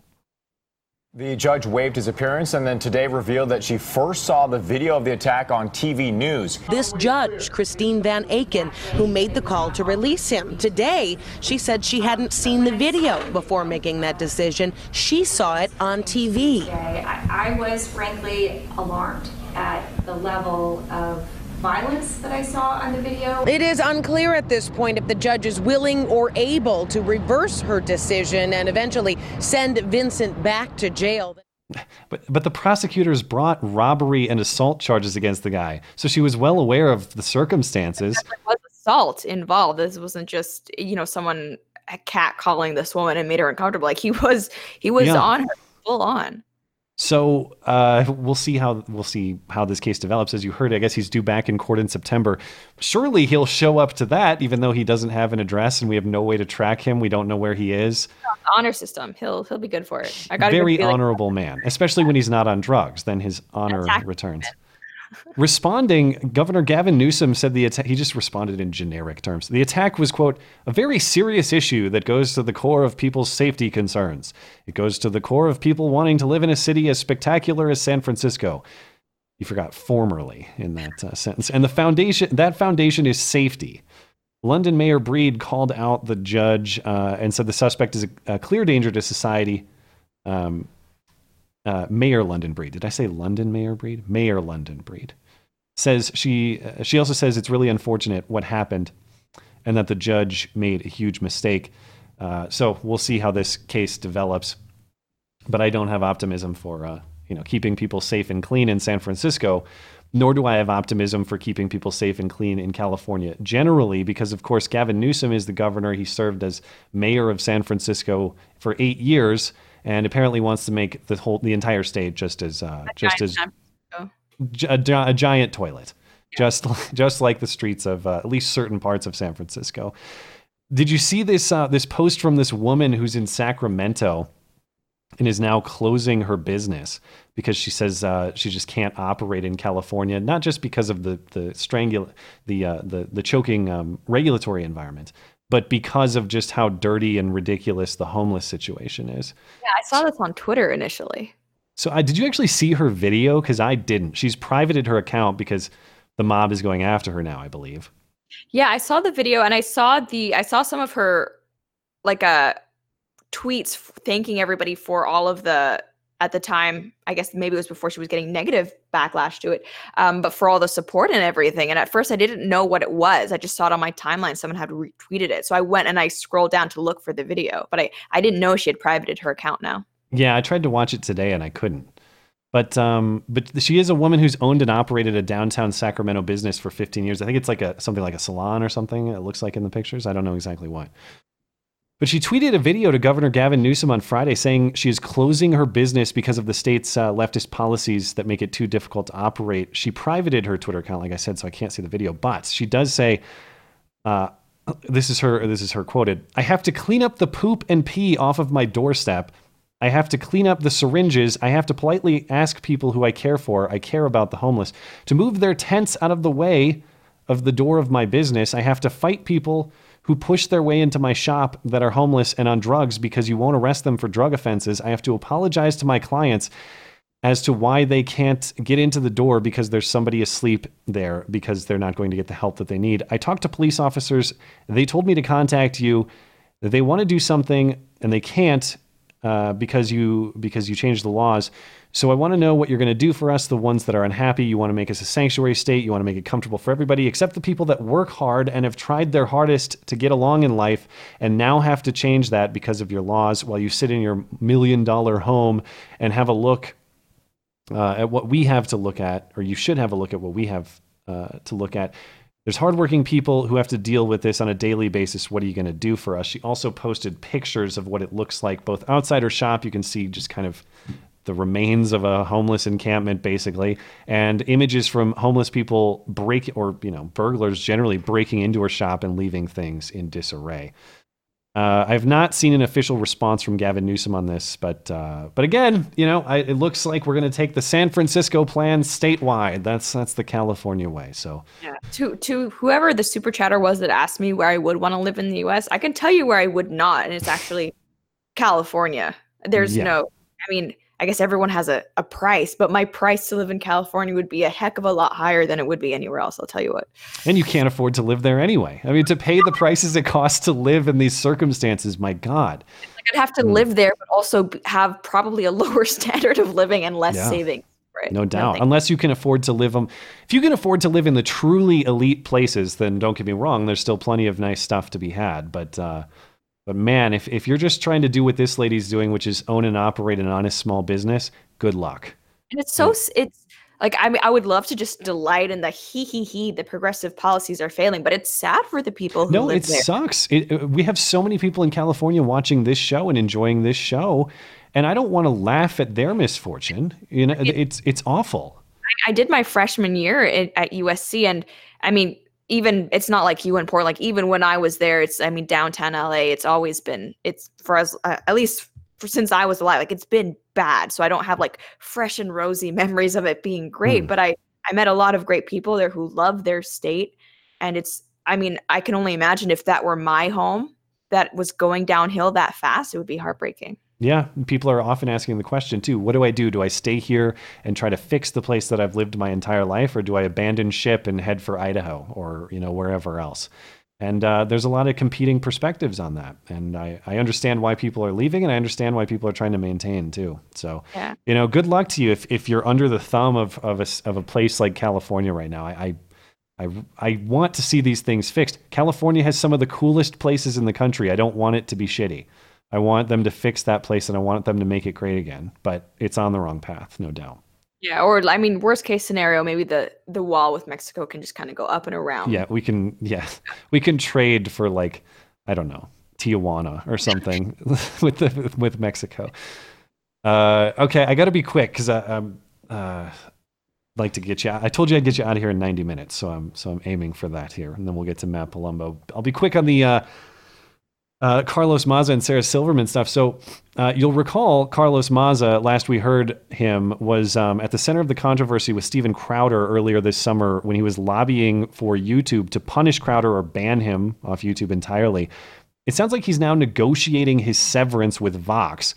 Maza has also been targeting Tucker Carlson as a white supremacist recently. According to sources speaking with the New York Post, Vox executives had initially supported Maza in his battle with Crowder, but Maza wanted to escalate beyond their comfort, and their support has waned over time.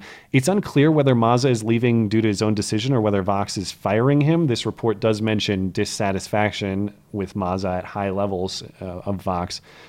Either way, it appears that Maza is the only one losing his job in this crusade to ruin other people's livelihoods. And so for that, he definitely earns a ha-ha.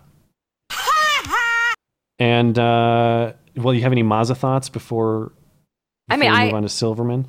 I remember when this story first started coming out, it was before our show on Wednesday, and we kind of went over whether we'd want to talk about it. At the time, there were really nothing confirmed. It was just kind of musings. It almost seemed like a rumor, frankly. But I mean, if I were Vox, I totally get it, right? They have a YouTube channel that's big. They're probably making a lot of revenue off of there. It's not very good for business to have someone who essentially wants to just burn the whole system down because one guy called him, I think it's a lispy queer, that really got him. Queer. And it's funny because before he blocked me, I remember on his Twitter bio, he said Tucker Carlson is a white supremacist or something like that. It said it right there.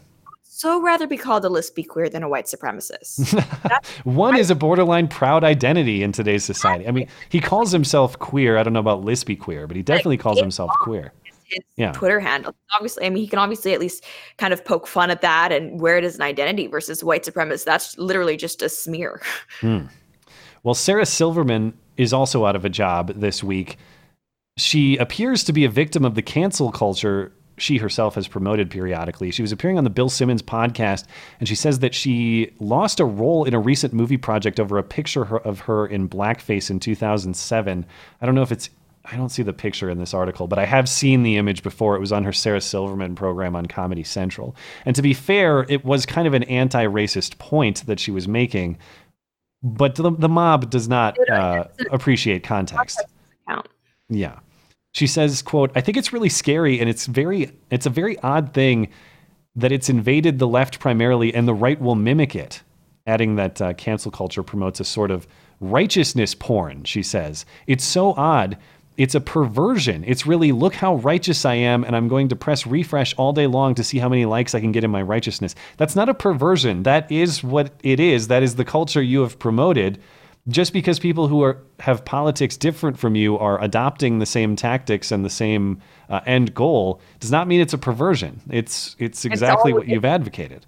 Always been just as crappy as it is now. It's just the only difference is that now it's applying to you and you don't like it. Yeah. And I just wanted to recap to be as fair to Sarah Silverman as possible.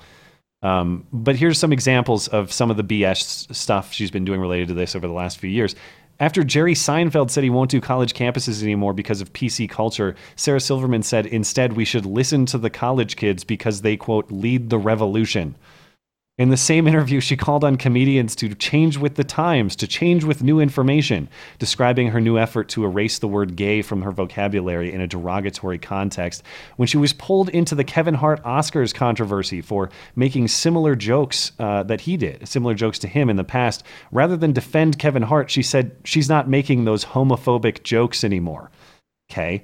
She lobbied for changing the name of the Washington Redskins because that's racist. She advocated boycotting United Airlines over their sexist leggings policy. And as we mentioned, I don't support any of this. This is exactly what I don't want to see, people losing jobs because they committed some wrong think or made the wrong joke a decade ago.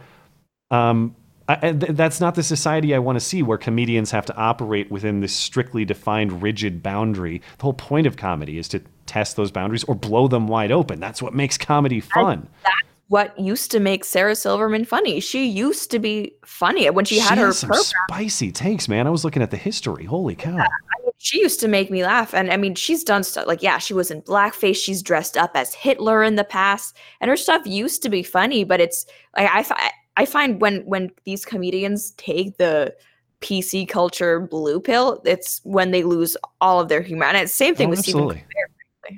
Yeah, it's just anti-Trump propaganda at this point.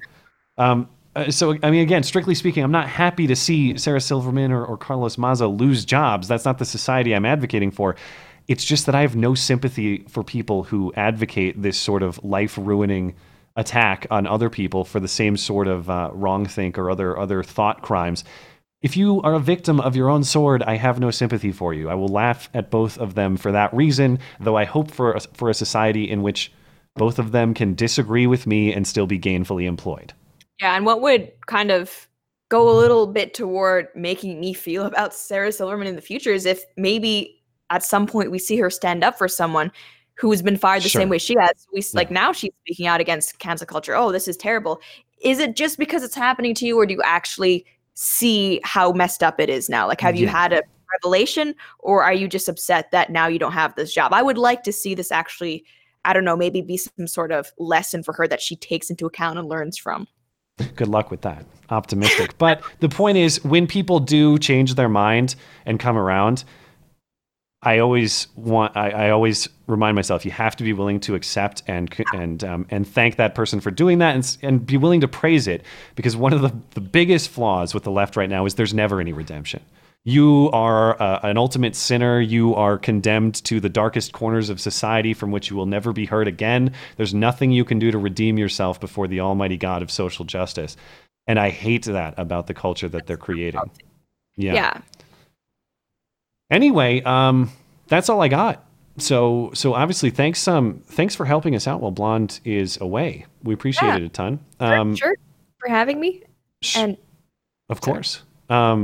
You can find Lauren's YouTube channel and Twitter account linked in the description. Is there anywhere else you'd like to send people who are looking for you? Yeah, on Twitter, it's at the Lauren Chen. Instagram is the same. YouTube, you can find me. Just type in Lauren Chen, blazetv.com/Lauren. We're on iTunes, Spotify, all the same stuff. And actually, someone on Twitter had mentioned, if you ever want to take a break, Matt, maybe one time me and Blonde can host for you. Well, I have to teach Blonde how to produce the show. Unless you want to handle production, or I guess unless you guys can do the production on your end. Yeah, we could do it now. But I guess then you'd broadcast to my channel still, or would you broadcast to Blonde? I don't know. We'll have to figure it out. I'm just putting it out there. That would be a spicy show. I would be down. Okay, we'll see what the audience thinks. I'm open to the idea. For having me, I really appreciate it. Yeah. Well, that's our co-host Lauren Chen. And I will be back with Matt Palumbo right after this break to hear from him about his book. And then I'll close out with Super Chat. I'll come back after Matt in a moment. See you guys.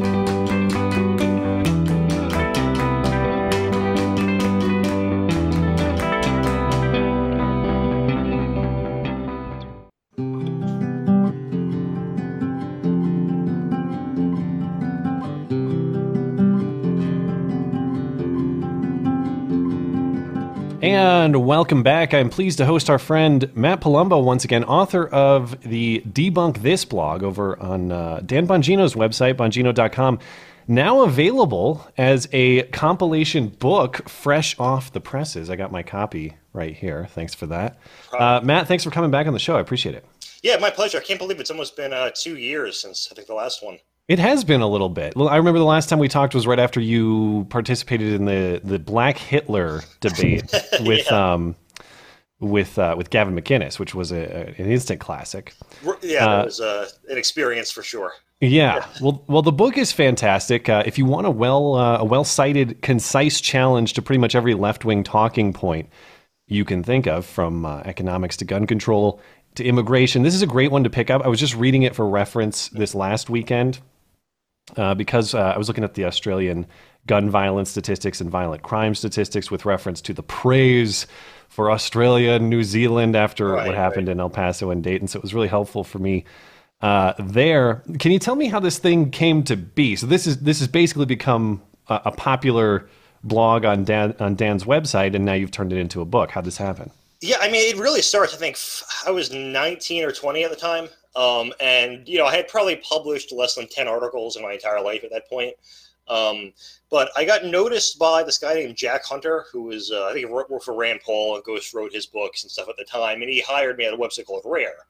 And, not really knowing what to write about, I just kind of, wrote about random things I found interesting. So, like, I watched a documentary by Robert Reich about income inequality, and, I started noting little errors in it as I was watching it. And then, by the end of the documentary, I thought, well, this could be a good topic for an article. So I wrote, an article titled something like, Reich inequality for all is really disinformation for all or something. And I was fortunate in that Dan Bongino read it.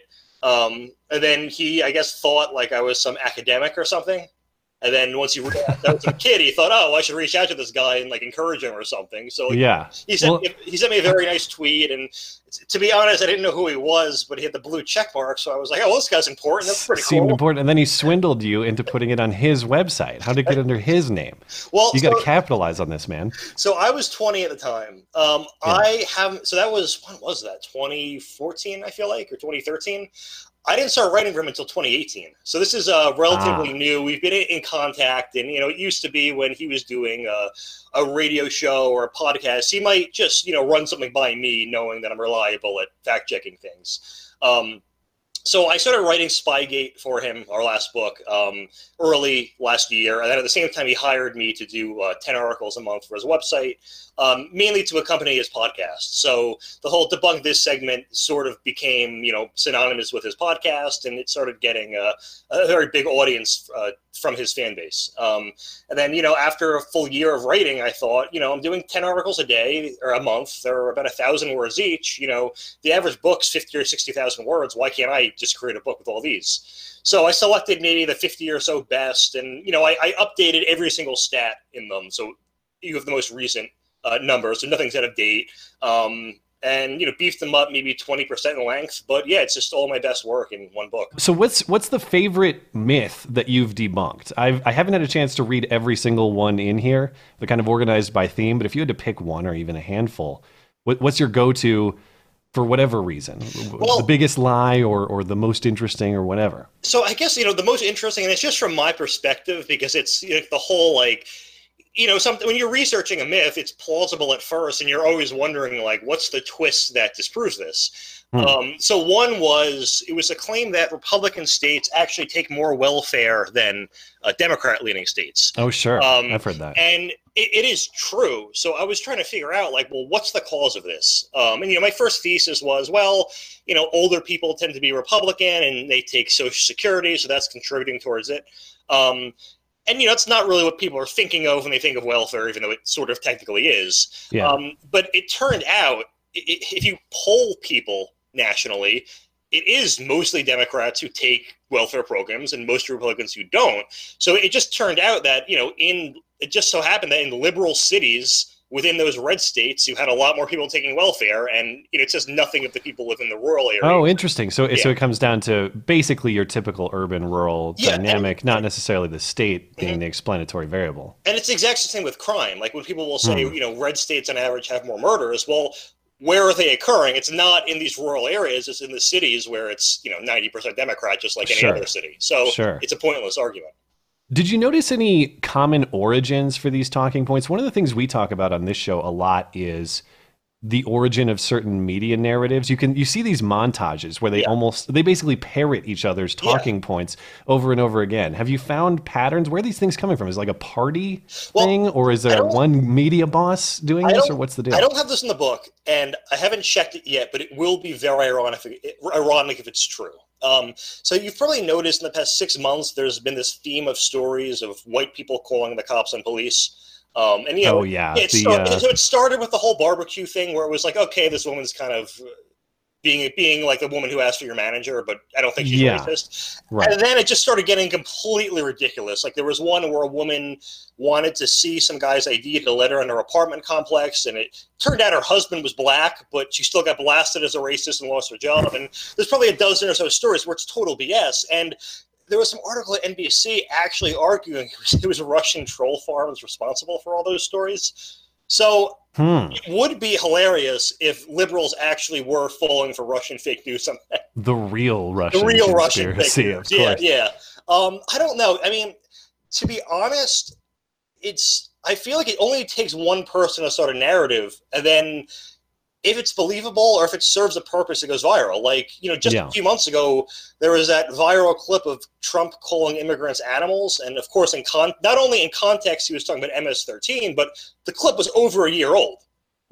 Every presidential candidate then tweeted it out and denounced it, and media organizations and pundits talked about what this means about our president. And it's like, how has not one person fact-checked this? Or I'm just spanning off examples, the whole concentration camp narrative. And we saw those photos from 2014 going viral, and every single pundit shared the exact same article that specifically said published in 2014, and not one person checked it. And I mean, I don't think it would be conspiratorial to say maybe there's some email list they're all on, and maybe they're encouraged to promote certain talking points or something, but or they're just really incompetent, one of the two.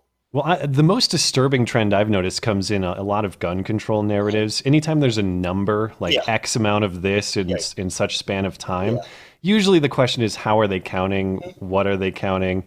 And the disturbing one I noticed the last time around, this time we're going with the 250 mass shootings in 2019. Last time around with Parkland, though, the troubling thing about that particular myth or that narrative was they were all these media outlets were knowingly citing a gun advocacy organization as some sort of objective arbiter, gun control advocacy. I think it was Everytown, as some kind of objective arbiter, and not an interest-based organization, not somebody with an outcome that they're pursuing.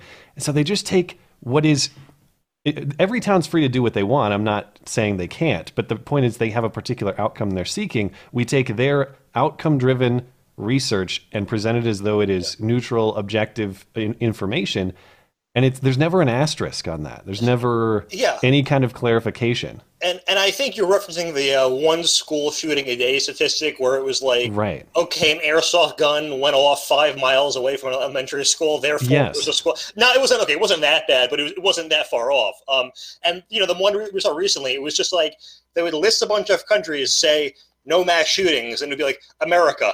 800 million mass shootings since yesterday. And it's like, I just don't get who believes this stuff. And I mean, one of the things I appreciate so much about your book is it's very well cited. So even if you want to dispute some of your analysis, you can find out exactly where you got that information. A lot of these media reports, to find the methodology behind the number is sometimes a half-hour, 2-hour task for me to do when I'm trying to do the same sort of thing. The thing is, too, they lie about the dumbest things. Like, there was a study out the other day. It was like, men don't recycle because they think it makes them look gay. And what it actually, well, that's just true. I avoid those cans. I don't want to look like a fruit. But I think I actually skimmed the study, and it only, and they never say gay in it once. They just say, I think it's like men feel less masculine or something. Gotcha. Which they therefore infer that on. But just to bring back to that one gun control set, the 250 shootings. Yeah. They were using an inconsistent methodology. So they were counting gang violence as mass shootings in America, but not Mexico or Brazil or Honduras, where they have more gun homicides than we do with half the population. Oh, interesting. I've not seen that where they actually change their methodology depending on who they're reporting on. Okay. Yeah, because, we're thinking of mass public shootings where someone walks in somewhere and shoots for no reason. Yeah, like a mall or a school or whatever. But in Mexico, they have a lot of mass shootings. It's just for, a reason. Yeah, targeted generally reasons. Cocaine, but gang, turf wars, drugs, whatever. Yeah. Are there any examples of a myth that you encountered that you thought was BS, but you examined it and you're like, well, maybe it's actually not crap. Maybe it's legit. Did that ever happen to you? I can't think of anything off the top of my head, although that has definitely happened when I've been researching things. I just can't think of a good example. But that does happen maybe because, I do try to find all my own stories, but sometimes when Gina will forward something to me and go, can you look into this? And or it might even be a right-wing thing he wants me to write about, and I can't find any evidence to support it. For instance, a lot of his fans will, send me like their own like little Russia theories, and they'll think they found a link between some guy and something in the whole Russiagate narrative, and I look into it and they confuse two people with the same name, or little things like that. So I wish I had an example for you, and I know I'll definitely think of like a dozen when we're done talking. All right. Well, how about this? Before I let you go, what is your preferred Epstein death conspiracy theory? Do you have a hot take on the news of the weekend? Okay, here's my thought process. The whole camera being off, Epstein would have had to know it was off, and that's when he could commit suicide. Has that been confirmed, though? Because I saw that was unconfirmed, Mr. Fact Checker. Oh, you're right. You know what? There was one guy who tweeted about that, and I think it was unverified. Yeah, well, that's the thing. I'm asking you for your preferred conspiracy theory and then trying to stick you on the facts. So, I recognize I'm being inconsistent. I see what you're doing here. All right, so if he did hang himself, some guy in some MSNBC show who worked in a prison like that claimed that the bed sheets are deliberately light enough where you can't hang yourself. Mm-hmm. But obviously, I haven't fact checked that. I'm really bad at my job, I guess. Well, that's what's fascinating about this whole case. Is there's nothing to fact check. At least very little. It's just whatever you want to theorize. Whoever was in the prison had to have known something was going to happen that resulted in him dying. I just don't know how. I think there were people paid off in somewhere. Right. So who done the paying? That's what I'm getting at. I don't know. I mean, no theories. Didn't Norm Macdonald say it's a matter of record that Bill Clinton kills people? So it could have been Bill Clinton. We'll go with that. We'll go with that. All right. Well, that's our guest, Matt Palumbo. His book, Debunk This, Got it right here as I showed. It's available on Amazon and other booksellers. Linked in the description. It is a fantastic piece of reference anytime you want to see exactly why that BS talking point you heard on the news or from some politician isn't quite right. Matt, where else can people find your work if they're looking for it? Where do you want to send them? I'm mainly on Twitter. It's twitter.com/MattPalumbo12. And there's another Matt Palumbo in politics you might confuse me with, but I think he still puts a link to my profile on his to alleviate that. So, oh, that's very kind of him. Yeah, it's a very nice guy. So it's only one direction. You don't send. Nobody ever finds you looking for him. You know what? They haven't told me, but he did a radio interview the other day in the Epoch Times, and they started asking about debunk this. All right. So well, I got some exposure out of it. The primary Matt Palumbo. Thanks for coming by. My pleasure. It was fun. I hope everybody will check out the book. As do I. Thank you.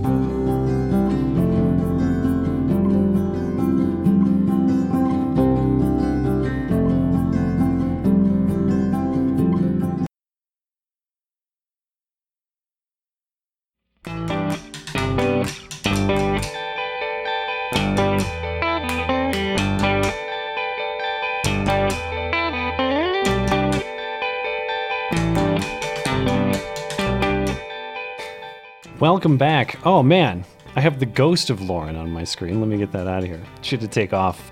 Unfortunately, I know a lot of you super chatters had questions for her, so I apologize that I won't be able to get to all of those, or at least we won't be able to get those to her. But Lauren's time was limited, so I want to make sure we maximize it. And of course, I'm happy to close out with you guys before the end of the stream here. Let's see. I left off at Dennis Strio, who says, "Thank God you're back, Lauren. That chick that chick that was filling in for you was a total fascist. Well, she'll be back in her fascist chair next week." Shauna Thornton says, "Lauren, how does it feel to be the last airbender? The chat has decided that's your true race. Much love, Avatar." Well, thanks, guys. Buan San's Asian heritage really shows through as a brunette, says Jimny82. I figured those jokes would be in full force tonight. Mandatory Carrie says, "At work, but I can watch later." Hashtag Matt and I have never met in person. Yes, much appreciated. Thanks for supporting the show. Big LC, spicy take. Blonde and I are making love right now. Well, congratulations. I didn't know she was on her way to visit you. Miles Kinslow says, "Hey guys, what do you do after an international conference on men's issues? You go to Hooters, wish you were here. Love you, Lauren." Well, I'm glad you guys had fun. I had forgotten that event was this weekend. So good for you guys. I hope it was a productive event. And of course, shout out to Karen Strawn, friend of the show, who was directly involved or planned it or, was organizationally behind the thing. Irish Nat 117 says, "Roaming looking good per usual. FYI, I've been a fan since before Lacey Green learned to law and thought she was bigger than you. I thought blonde. I once made blonde say dem titties. Now now your turn to say dem titties. Well, you'll have to deal with me, unfortunately, Irish Nat. I'm sorry that we can't get you that from Lauren, but perhaps if we get in touch with her directly, we can arrange for that sort of thing. Kevin says, "Burning down the houses is too much. When will it be enough for these Nazis? They already turned 6 quadrillion into soap and lampshades." Well, I'm just appreciative that the number is always correct. Black Magic, thanks, Kevin. "The current season of CNN is killing it, in my opinion. My favorite character, our worst journalist of the year, Don Lemon. And Fredo, DUI in a school zone is okay, Cuomo." I've not heard that quote, so I'll have to double check on that one if he did in fact say that and that is not mischaracterized. Fake name McGee says, "A rare super chat from work to congratulate Lauren Chen on getting engaged. And Matt and I have not made love, but I've got plans and blonde is not here to stop me." Well, good. And I will pass along your congratulations to Lauren. Ilhan Omar's Tiny Somali Brain says, "I'm glad you replaced the blonde. Her racial insensitivity is off-putting. It's rice to have low main millennial co-hosting." Hold on, let me queue up my delayed rim shot on that one. Real Reason says, "Epstein is almost 7 feet tall. No room to jump high enough for a natural break." I didn't know that. He's that tall of a guy, huh? YouTube. Can I promote this? This sounds like a spicy podcast for me to promote. I don't know anything about it. 3.5. check out this podcast with Ryan Dawson. I just don't know what the show is. I'm going to hold off on this one. I appreciate it. Thank you very much, YouTube. Shout out to my lovely wife, Sarah. Congratulations. Or a shout out rather to Sarah and Mr. Rognley. Downskated says, as a Pennsylvanian, I would like to let you know that Pennsylvania is famous for throwing snowballs at Santa Claus, cheering player injuries, and puking on young girls at sporting events, among many other things. I think I've been to the Philadelphia airport, and then I've been to Scranton too. That's my only Philadelphia experience. So I guess I got to go check it out to see these things. Blippity Blue.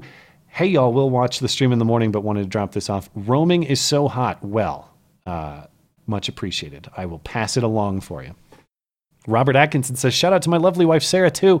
Sarahs are the best. I guess Lauren's are okay, too. Everyone listening to the channel, everyone do the channel a favor and give this a Rogan's up. Well, congratulations and shout out to all Sarahs and Laurens tonight. Big LC says, I'll kill you right now, cunt. A genuine Aussie right there. Before I go, Matt, did you get my email about the Jordan Peterson audio deepfakes? As also for roaming, should the 19th be repealed? We can't pin her on that tonight. We'll have to try next time. I have not listened to the audio yet. I'll have to check it out. Das Pooch says, you have a lot of anti-police sentiment, particularly in urban centers. Matt, okay, I get that today is the timid fence sitter show, but still urban. No, it's black culture. Hey man, that's you making the statement. I'm saying we got a lot of places, we got a lot of city centers where this particular sentiment is dominant. Kevin Flanagan, just a country. Sorry, of course I have to pre-read Kevin. Okay, Kevin, thank you. I appreciate your contributions to the show. Chris Fredo, I work for CNN. I can handle things. I'm smart. Not like everybody says, like dumb. I'm smart and I want respect, for sure. Pittsburgh says, Snooki and Matt once made love and she got the smush smush she always wanted. Well, that would be quite the experience. I have seen way more Jersey Shore than I care to admit. It's been a waste of my life. All those movies that I've never watched that people get upset with me for, I could have been watching them instead of watching Jersey Shore, but such is life. Leapshin talks. Hello, Veronica and Chad. Can you give some love to my buddy Phil D. Collards, PhD? What is this? PhD in rectum studies. This one's clearly over my head. You got me. Appreciate it. Kevin says. Kevin, come on. All right, Kevin. It's just we need a new genre of jokes here. The point we're missing is it's okay to use slurs against Italians. It's only for the role they played in the murder of the 6 sextillion. All Europeans really have the stain that can never be erased. That sounds like a SPLC approved opinion. Luke Slivkov, my 2 favorite podcasts in one podcast. Take my shekels already. Keep up the great work. Well, thank you, Luke. Let me refresh here. We'll keep going. Thank you guys for supporting the show in the absence of Blonde. And of course, I'll say thanks to Lauren again, because I don't know who I would have had fill in. Like, I would have had to try to do this solo, or I don't know, drag one of my idiot friends in to do the show or something. So Lauren's literally saving it this week. Cunt Punisher, a word from your sponsors, aka Bronze Fasci Academy, enslave all the inwards and promote a real soup supremacy. Maybe Bronze Fasci Academy will have its own promo code on the deals page in the future. We'll see. Con Punisher says the fill-in is a babe. I love your eyeliner. What brand do you use? I don't know which. Well, thank you very much. No, I'm kidding. I don't know what she uses, but you could probably get in touch with Roaming on either Twitter, or perhaps she has an email that's public. I don't know, but she's pretty responsive about that sort of thing. And as I understand, she talks makeup a fair amount. Pittsburgh says, what are Lauren's thoughts on fantasy football? Inquiring minds want to know. I don't think she plays, but we'll have to ask her another time. She's not in my league, that's for sure. The Mighty Sumo says, last week Matt censored me for being Canadian. This week a Canuck is co-hosting. Show some consistency, man, and drink better beer. Hey, you can come after me for consistency, but you can't come after me for the Coors Light. The Coors is the most drinkable cheap beer. Anyone who disagrees can fight me. That is the standard of this show. Laurel says, thanks, Sumo. Showing support for Lauren Chen. I discovered roaming before I discovered Matt, longtime fan. Well, good. Thank you for supporting roaming, and of course for all the support you've shown for this show. Laurel's got a video on my community page on Ilhan Omar and the legal case why she can't in fact be deported. If you want to check that out. Zurindu, have some shekels from the Democratic People's Republic of New Zealand. Started a new job and a factory. My country is feeling more communist by the day. Yeah, man. I just like California, I hope New Zealand turns around some of these anti-liberty minded policies that are coming into place. So all the best to you, and congrats on the new job. Titus Moeller says, Lauren, as a Star Trek fan, what are your thoughts on the new shows, including Discovery, in which writers admitted the antagonist Klingons are stand-ins for Trump supporters, and the upcoming Picard? Well, unfortunately, I can't get that one to her. My apology on that, and I don't have Blonde to even offer a Star Trek take. I know nothing about Star Trek, so I can't even pretend. Baked Penguin says, Matt, can you come clean about the time Don Lemon wanted to make love to you after 11 Coors? We understand if you gave in. Well, it'd be a hell of a story if it had happened. Saint says, Lauren, if you don't mind small town living, the satellite internet Alpine, Arizona, and satellite internet Alpine, Arizona is nice. Keep it classy, weebs. Well, I will let her know. And thank you. Mafia Guido says, as an Italian American, I give everyone permission to use the G word. It is in my screen name after all. I'm surprised YouTube allows that slur. Thank you. Return to Reason, as two of my favorite content creators, any advice for newer content creators finding it difficult to overcome the even larger barriers of entry in these increasingly saturated platforms? Much obliged. Well, actually, Lauren and I were talking about this just before we went live, and it's very difficult to give an optimistic take to someone who's just getting started on YouTube, because it used to be a landscape in which, yes, there was a lot of competition. So it's not like you're just going to make a video and suddenly blow up tomorrow, but it was mostly a meritocracy. So if you could make really high quality content, if you had great ideas that you could put out consistently, you could catch that wave and you could rise on your own merits. The reality is it's just not that way anymore. So what I would say is, if you have a passion for doing it, this is advice that I would say even before the algorithmic changes. To be successful on YouTube, you have to be consistent. You have to be posting at a consistent pace, without exception. This show being an example, every Sunday, without exception. If you're going to maintain that sort of commitment, you have to enjoy it for its own sake. You have to enjoy making it, whether you get 10 views or 10,000 or 10 million. So what I would say is, you're going to have to be in financial position to finance that sort of hobby and put a lot of time to it. And you're just going to have to be willing to, you're going to have to enjoy doing it for its own sake. That is to say, you're not going to be looking for like financial or statistical reward. You just enjoy doing that sort of thing. And for me, that's the case. The algorithm has destroyed half the traffic on my channel, but I love this community and I love this show. And you guys have given me a platform from which to do this show each and every week and my own individual stuff. So the algorithm can go to hell. I mean, I don't care. I've built this community, and the algorithm isn't necessary for it to survive. That would be my advice, though, is like, treat it like a hobby, but understand it's going to be one of those hobbies that you're going to have to devote serious and commitment time to have a meaningful audience on. So, and good luck, man. If you have any more questions, send me an email. Kevin Flanagan. This Kevin Flanagan is mad that Blonde slandered the Daily Wire. I can't imagine why. Thank you, Kevin.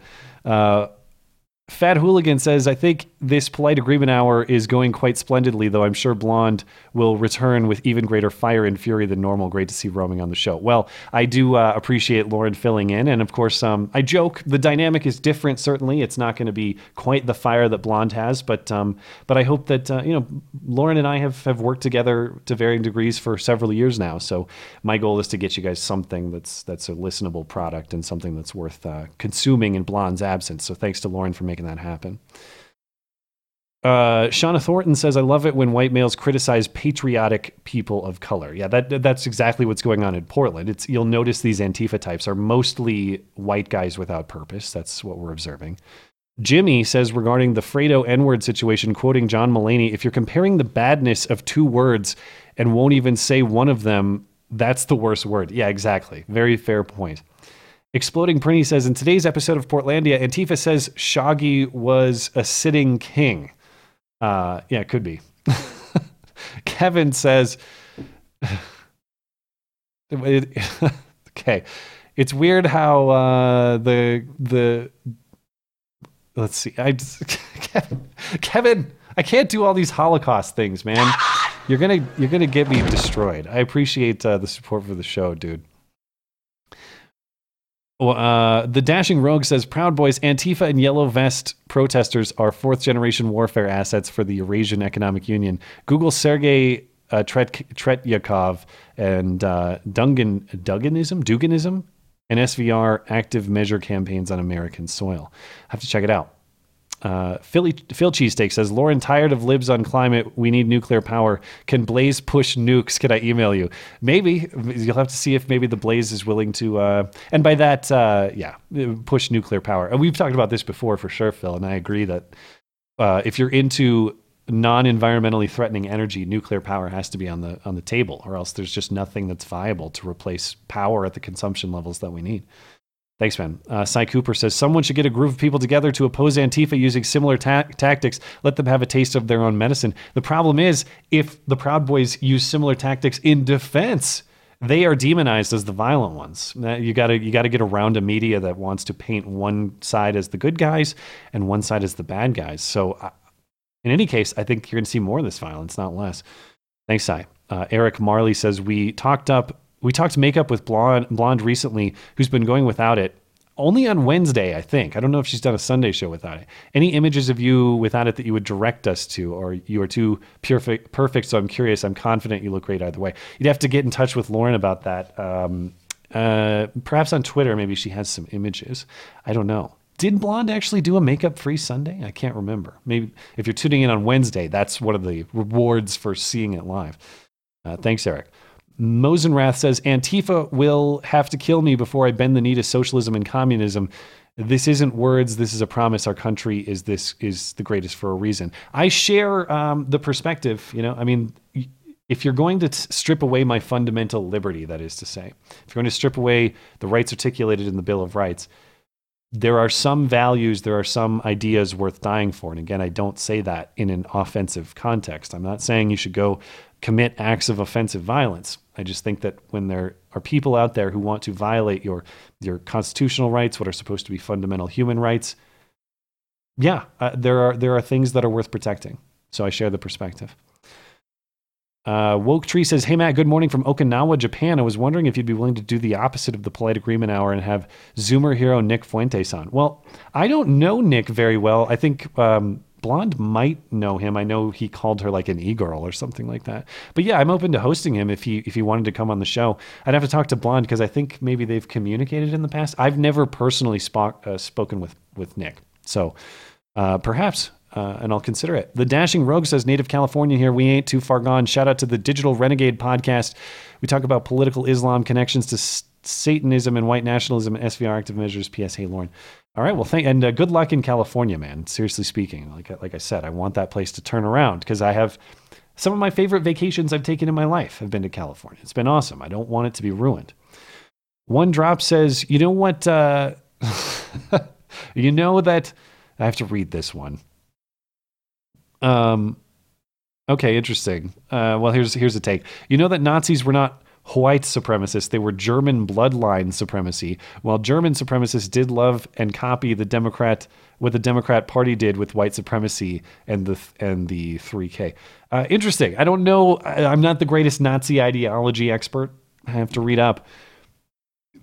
Peasaw says, first time donating, long time viewer, everything you guys do, fellow Minnesotan, and on the Iron Range. Keep up the great work, guys. Well, thank you for supporting the show, and go Twins if you're a Twins fan. See how the season turns out. One Drop says, my point is by calling people white supremacists, they are really calling them Democrats. And the wackadoodles call people Nazis, don't understand German and Democrat Party history. All right. Tim Paulin says, hey, Matt, it's a first-time super chatter. Loved the show, and I saved my first super chat for this. Epstein was killed by Agent 47 from the Hitman series of games, and whoever was playing got Silent Assassin. Well, I never played that game, so I don't fully get the reference, but I appreciate support for the show, man. Thank you. Just a few more, and we'll call it a night. Blonde's Asian...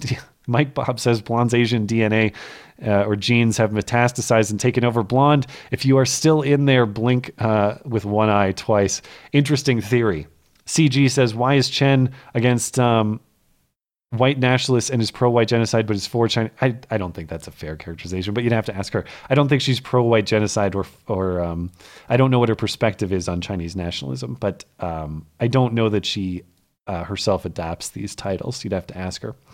And I'm sorry that I can't get you that answer through this, but again, she's pretty responsive on Twitter, so I would try that. Thank you. One drop. Coors Light is like two Indians having sex in a canoe on the lake, fooking near water. Why is it Indians though? And I see that YouTube is super chatting or is censoring the super chat there. So all right. Come on, dude. Kevin, I can't. Like, this one is so over the top. I can't even read that without, like, getting banned. Oh, my gosh. Seth Hagler says, I swear I make it on to one of these streams again. My fellow workers suck. Third I missed in a row. Walmart sucks. Well, working hard hopefully means making money, and thank you for supporting the show, whether you're able to tune in or not live. That is very much appreciated. So thank you, man. Real quick update on Streamlabs. And I got to say hello to our people over on DLive as well before we get out of here. Redicus says, I will just quote Blonde and say right-wing death squads win. I may need to call in and talk about my idea for what happens in these liberal shitholes. We need some accountability for these riotous mobs to remain unchecked. Well, yeah, I mean, something's got to change, and of course, the call-in show's off this week, but if you want to send us an email as well, you can do that. It's bdandthebeta@gmail.com. Call-in show question in the subject line. We can address it on a Wednesday show for sure. Phil says, Nazi is just a synonym for heretic in the current year. The proclivity of the mainstream right to squeal about Dems are the real racists, or how their grandparents fought the Nazis won't save them if or when the hard left comes to real power. Yeah, I don't think that suddenly if these people were in the majority that their love for so-called minorities would cause them to be sympathetic to people of conservative or right-wing perspective if they were in majority power. Call me skeptical of that. Walsey says, Redicus says again, comparing 12 deaths due to anti-abortion extremists to hundreds of attacks on Trump supporters, according to Breitbart, is a little disingenuous. Deaths are worse, but those are so far removed from the current debate.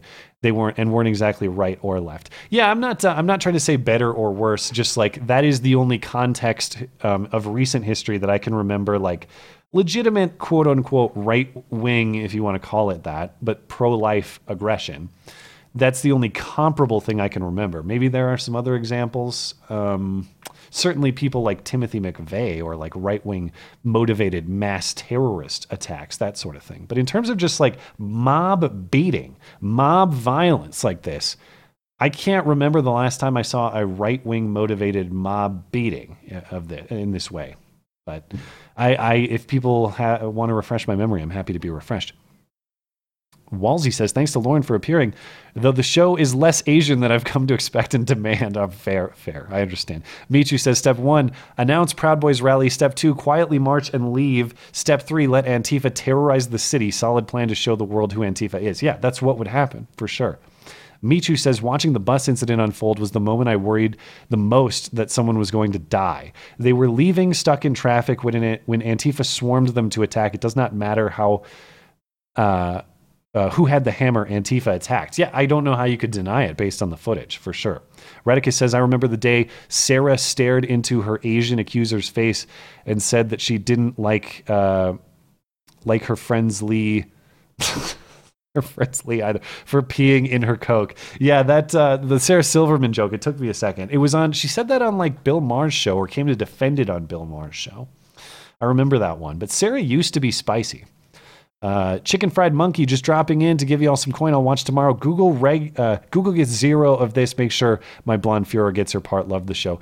Yes, Blonde and I do split the money 50-50, full disclosure. Although I'm considering maybe negotiating, giving her 77 cents on the dollar, giving her an appropriate pay gap. But yes, I do want people to know when you're supporting the podcast, it does go to the production of the podcast and it benefits each of us.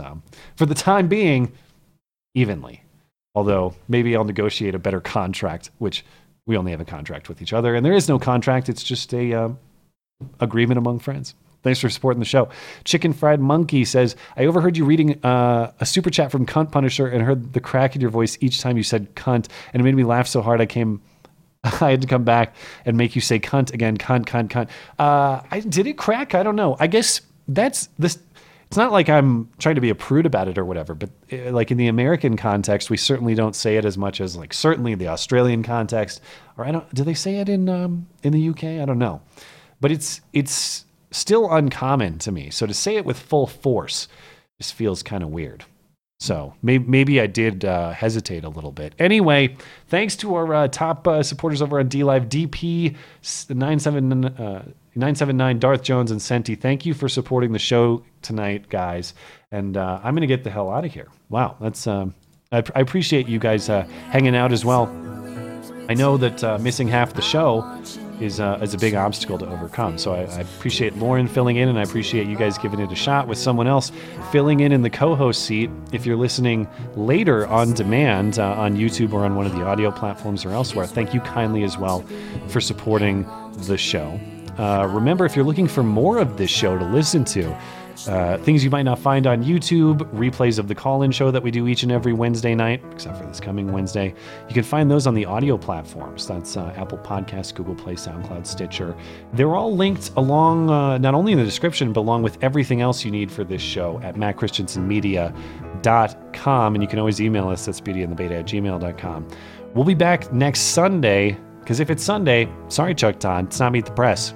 It's Beauty and the Beta. Have a great night, guys. Thanks for hanging out with me.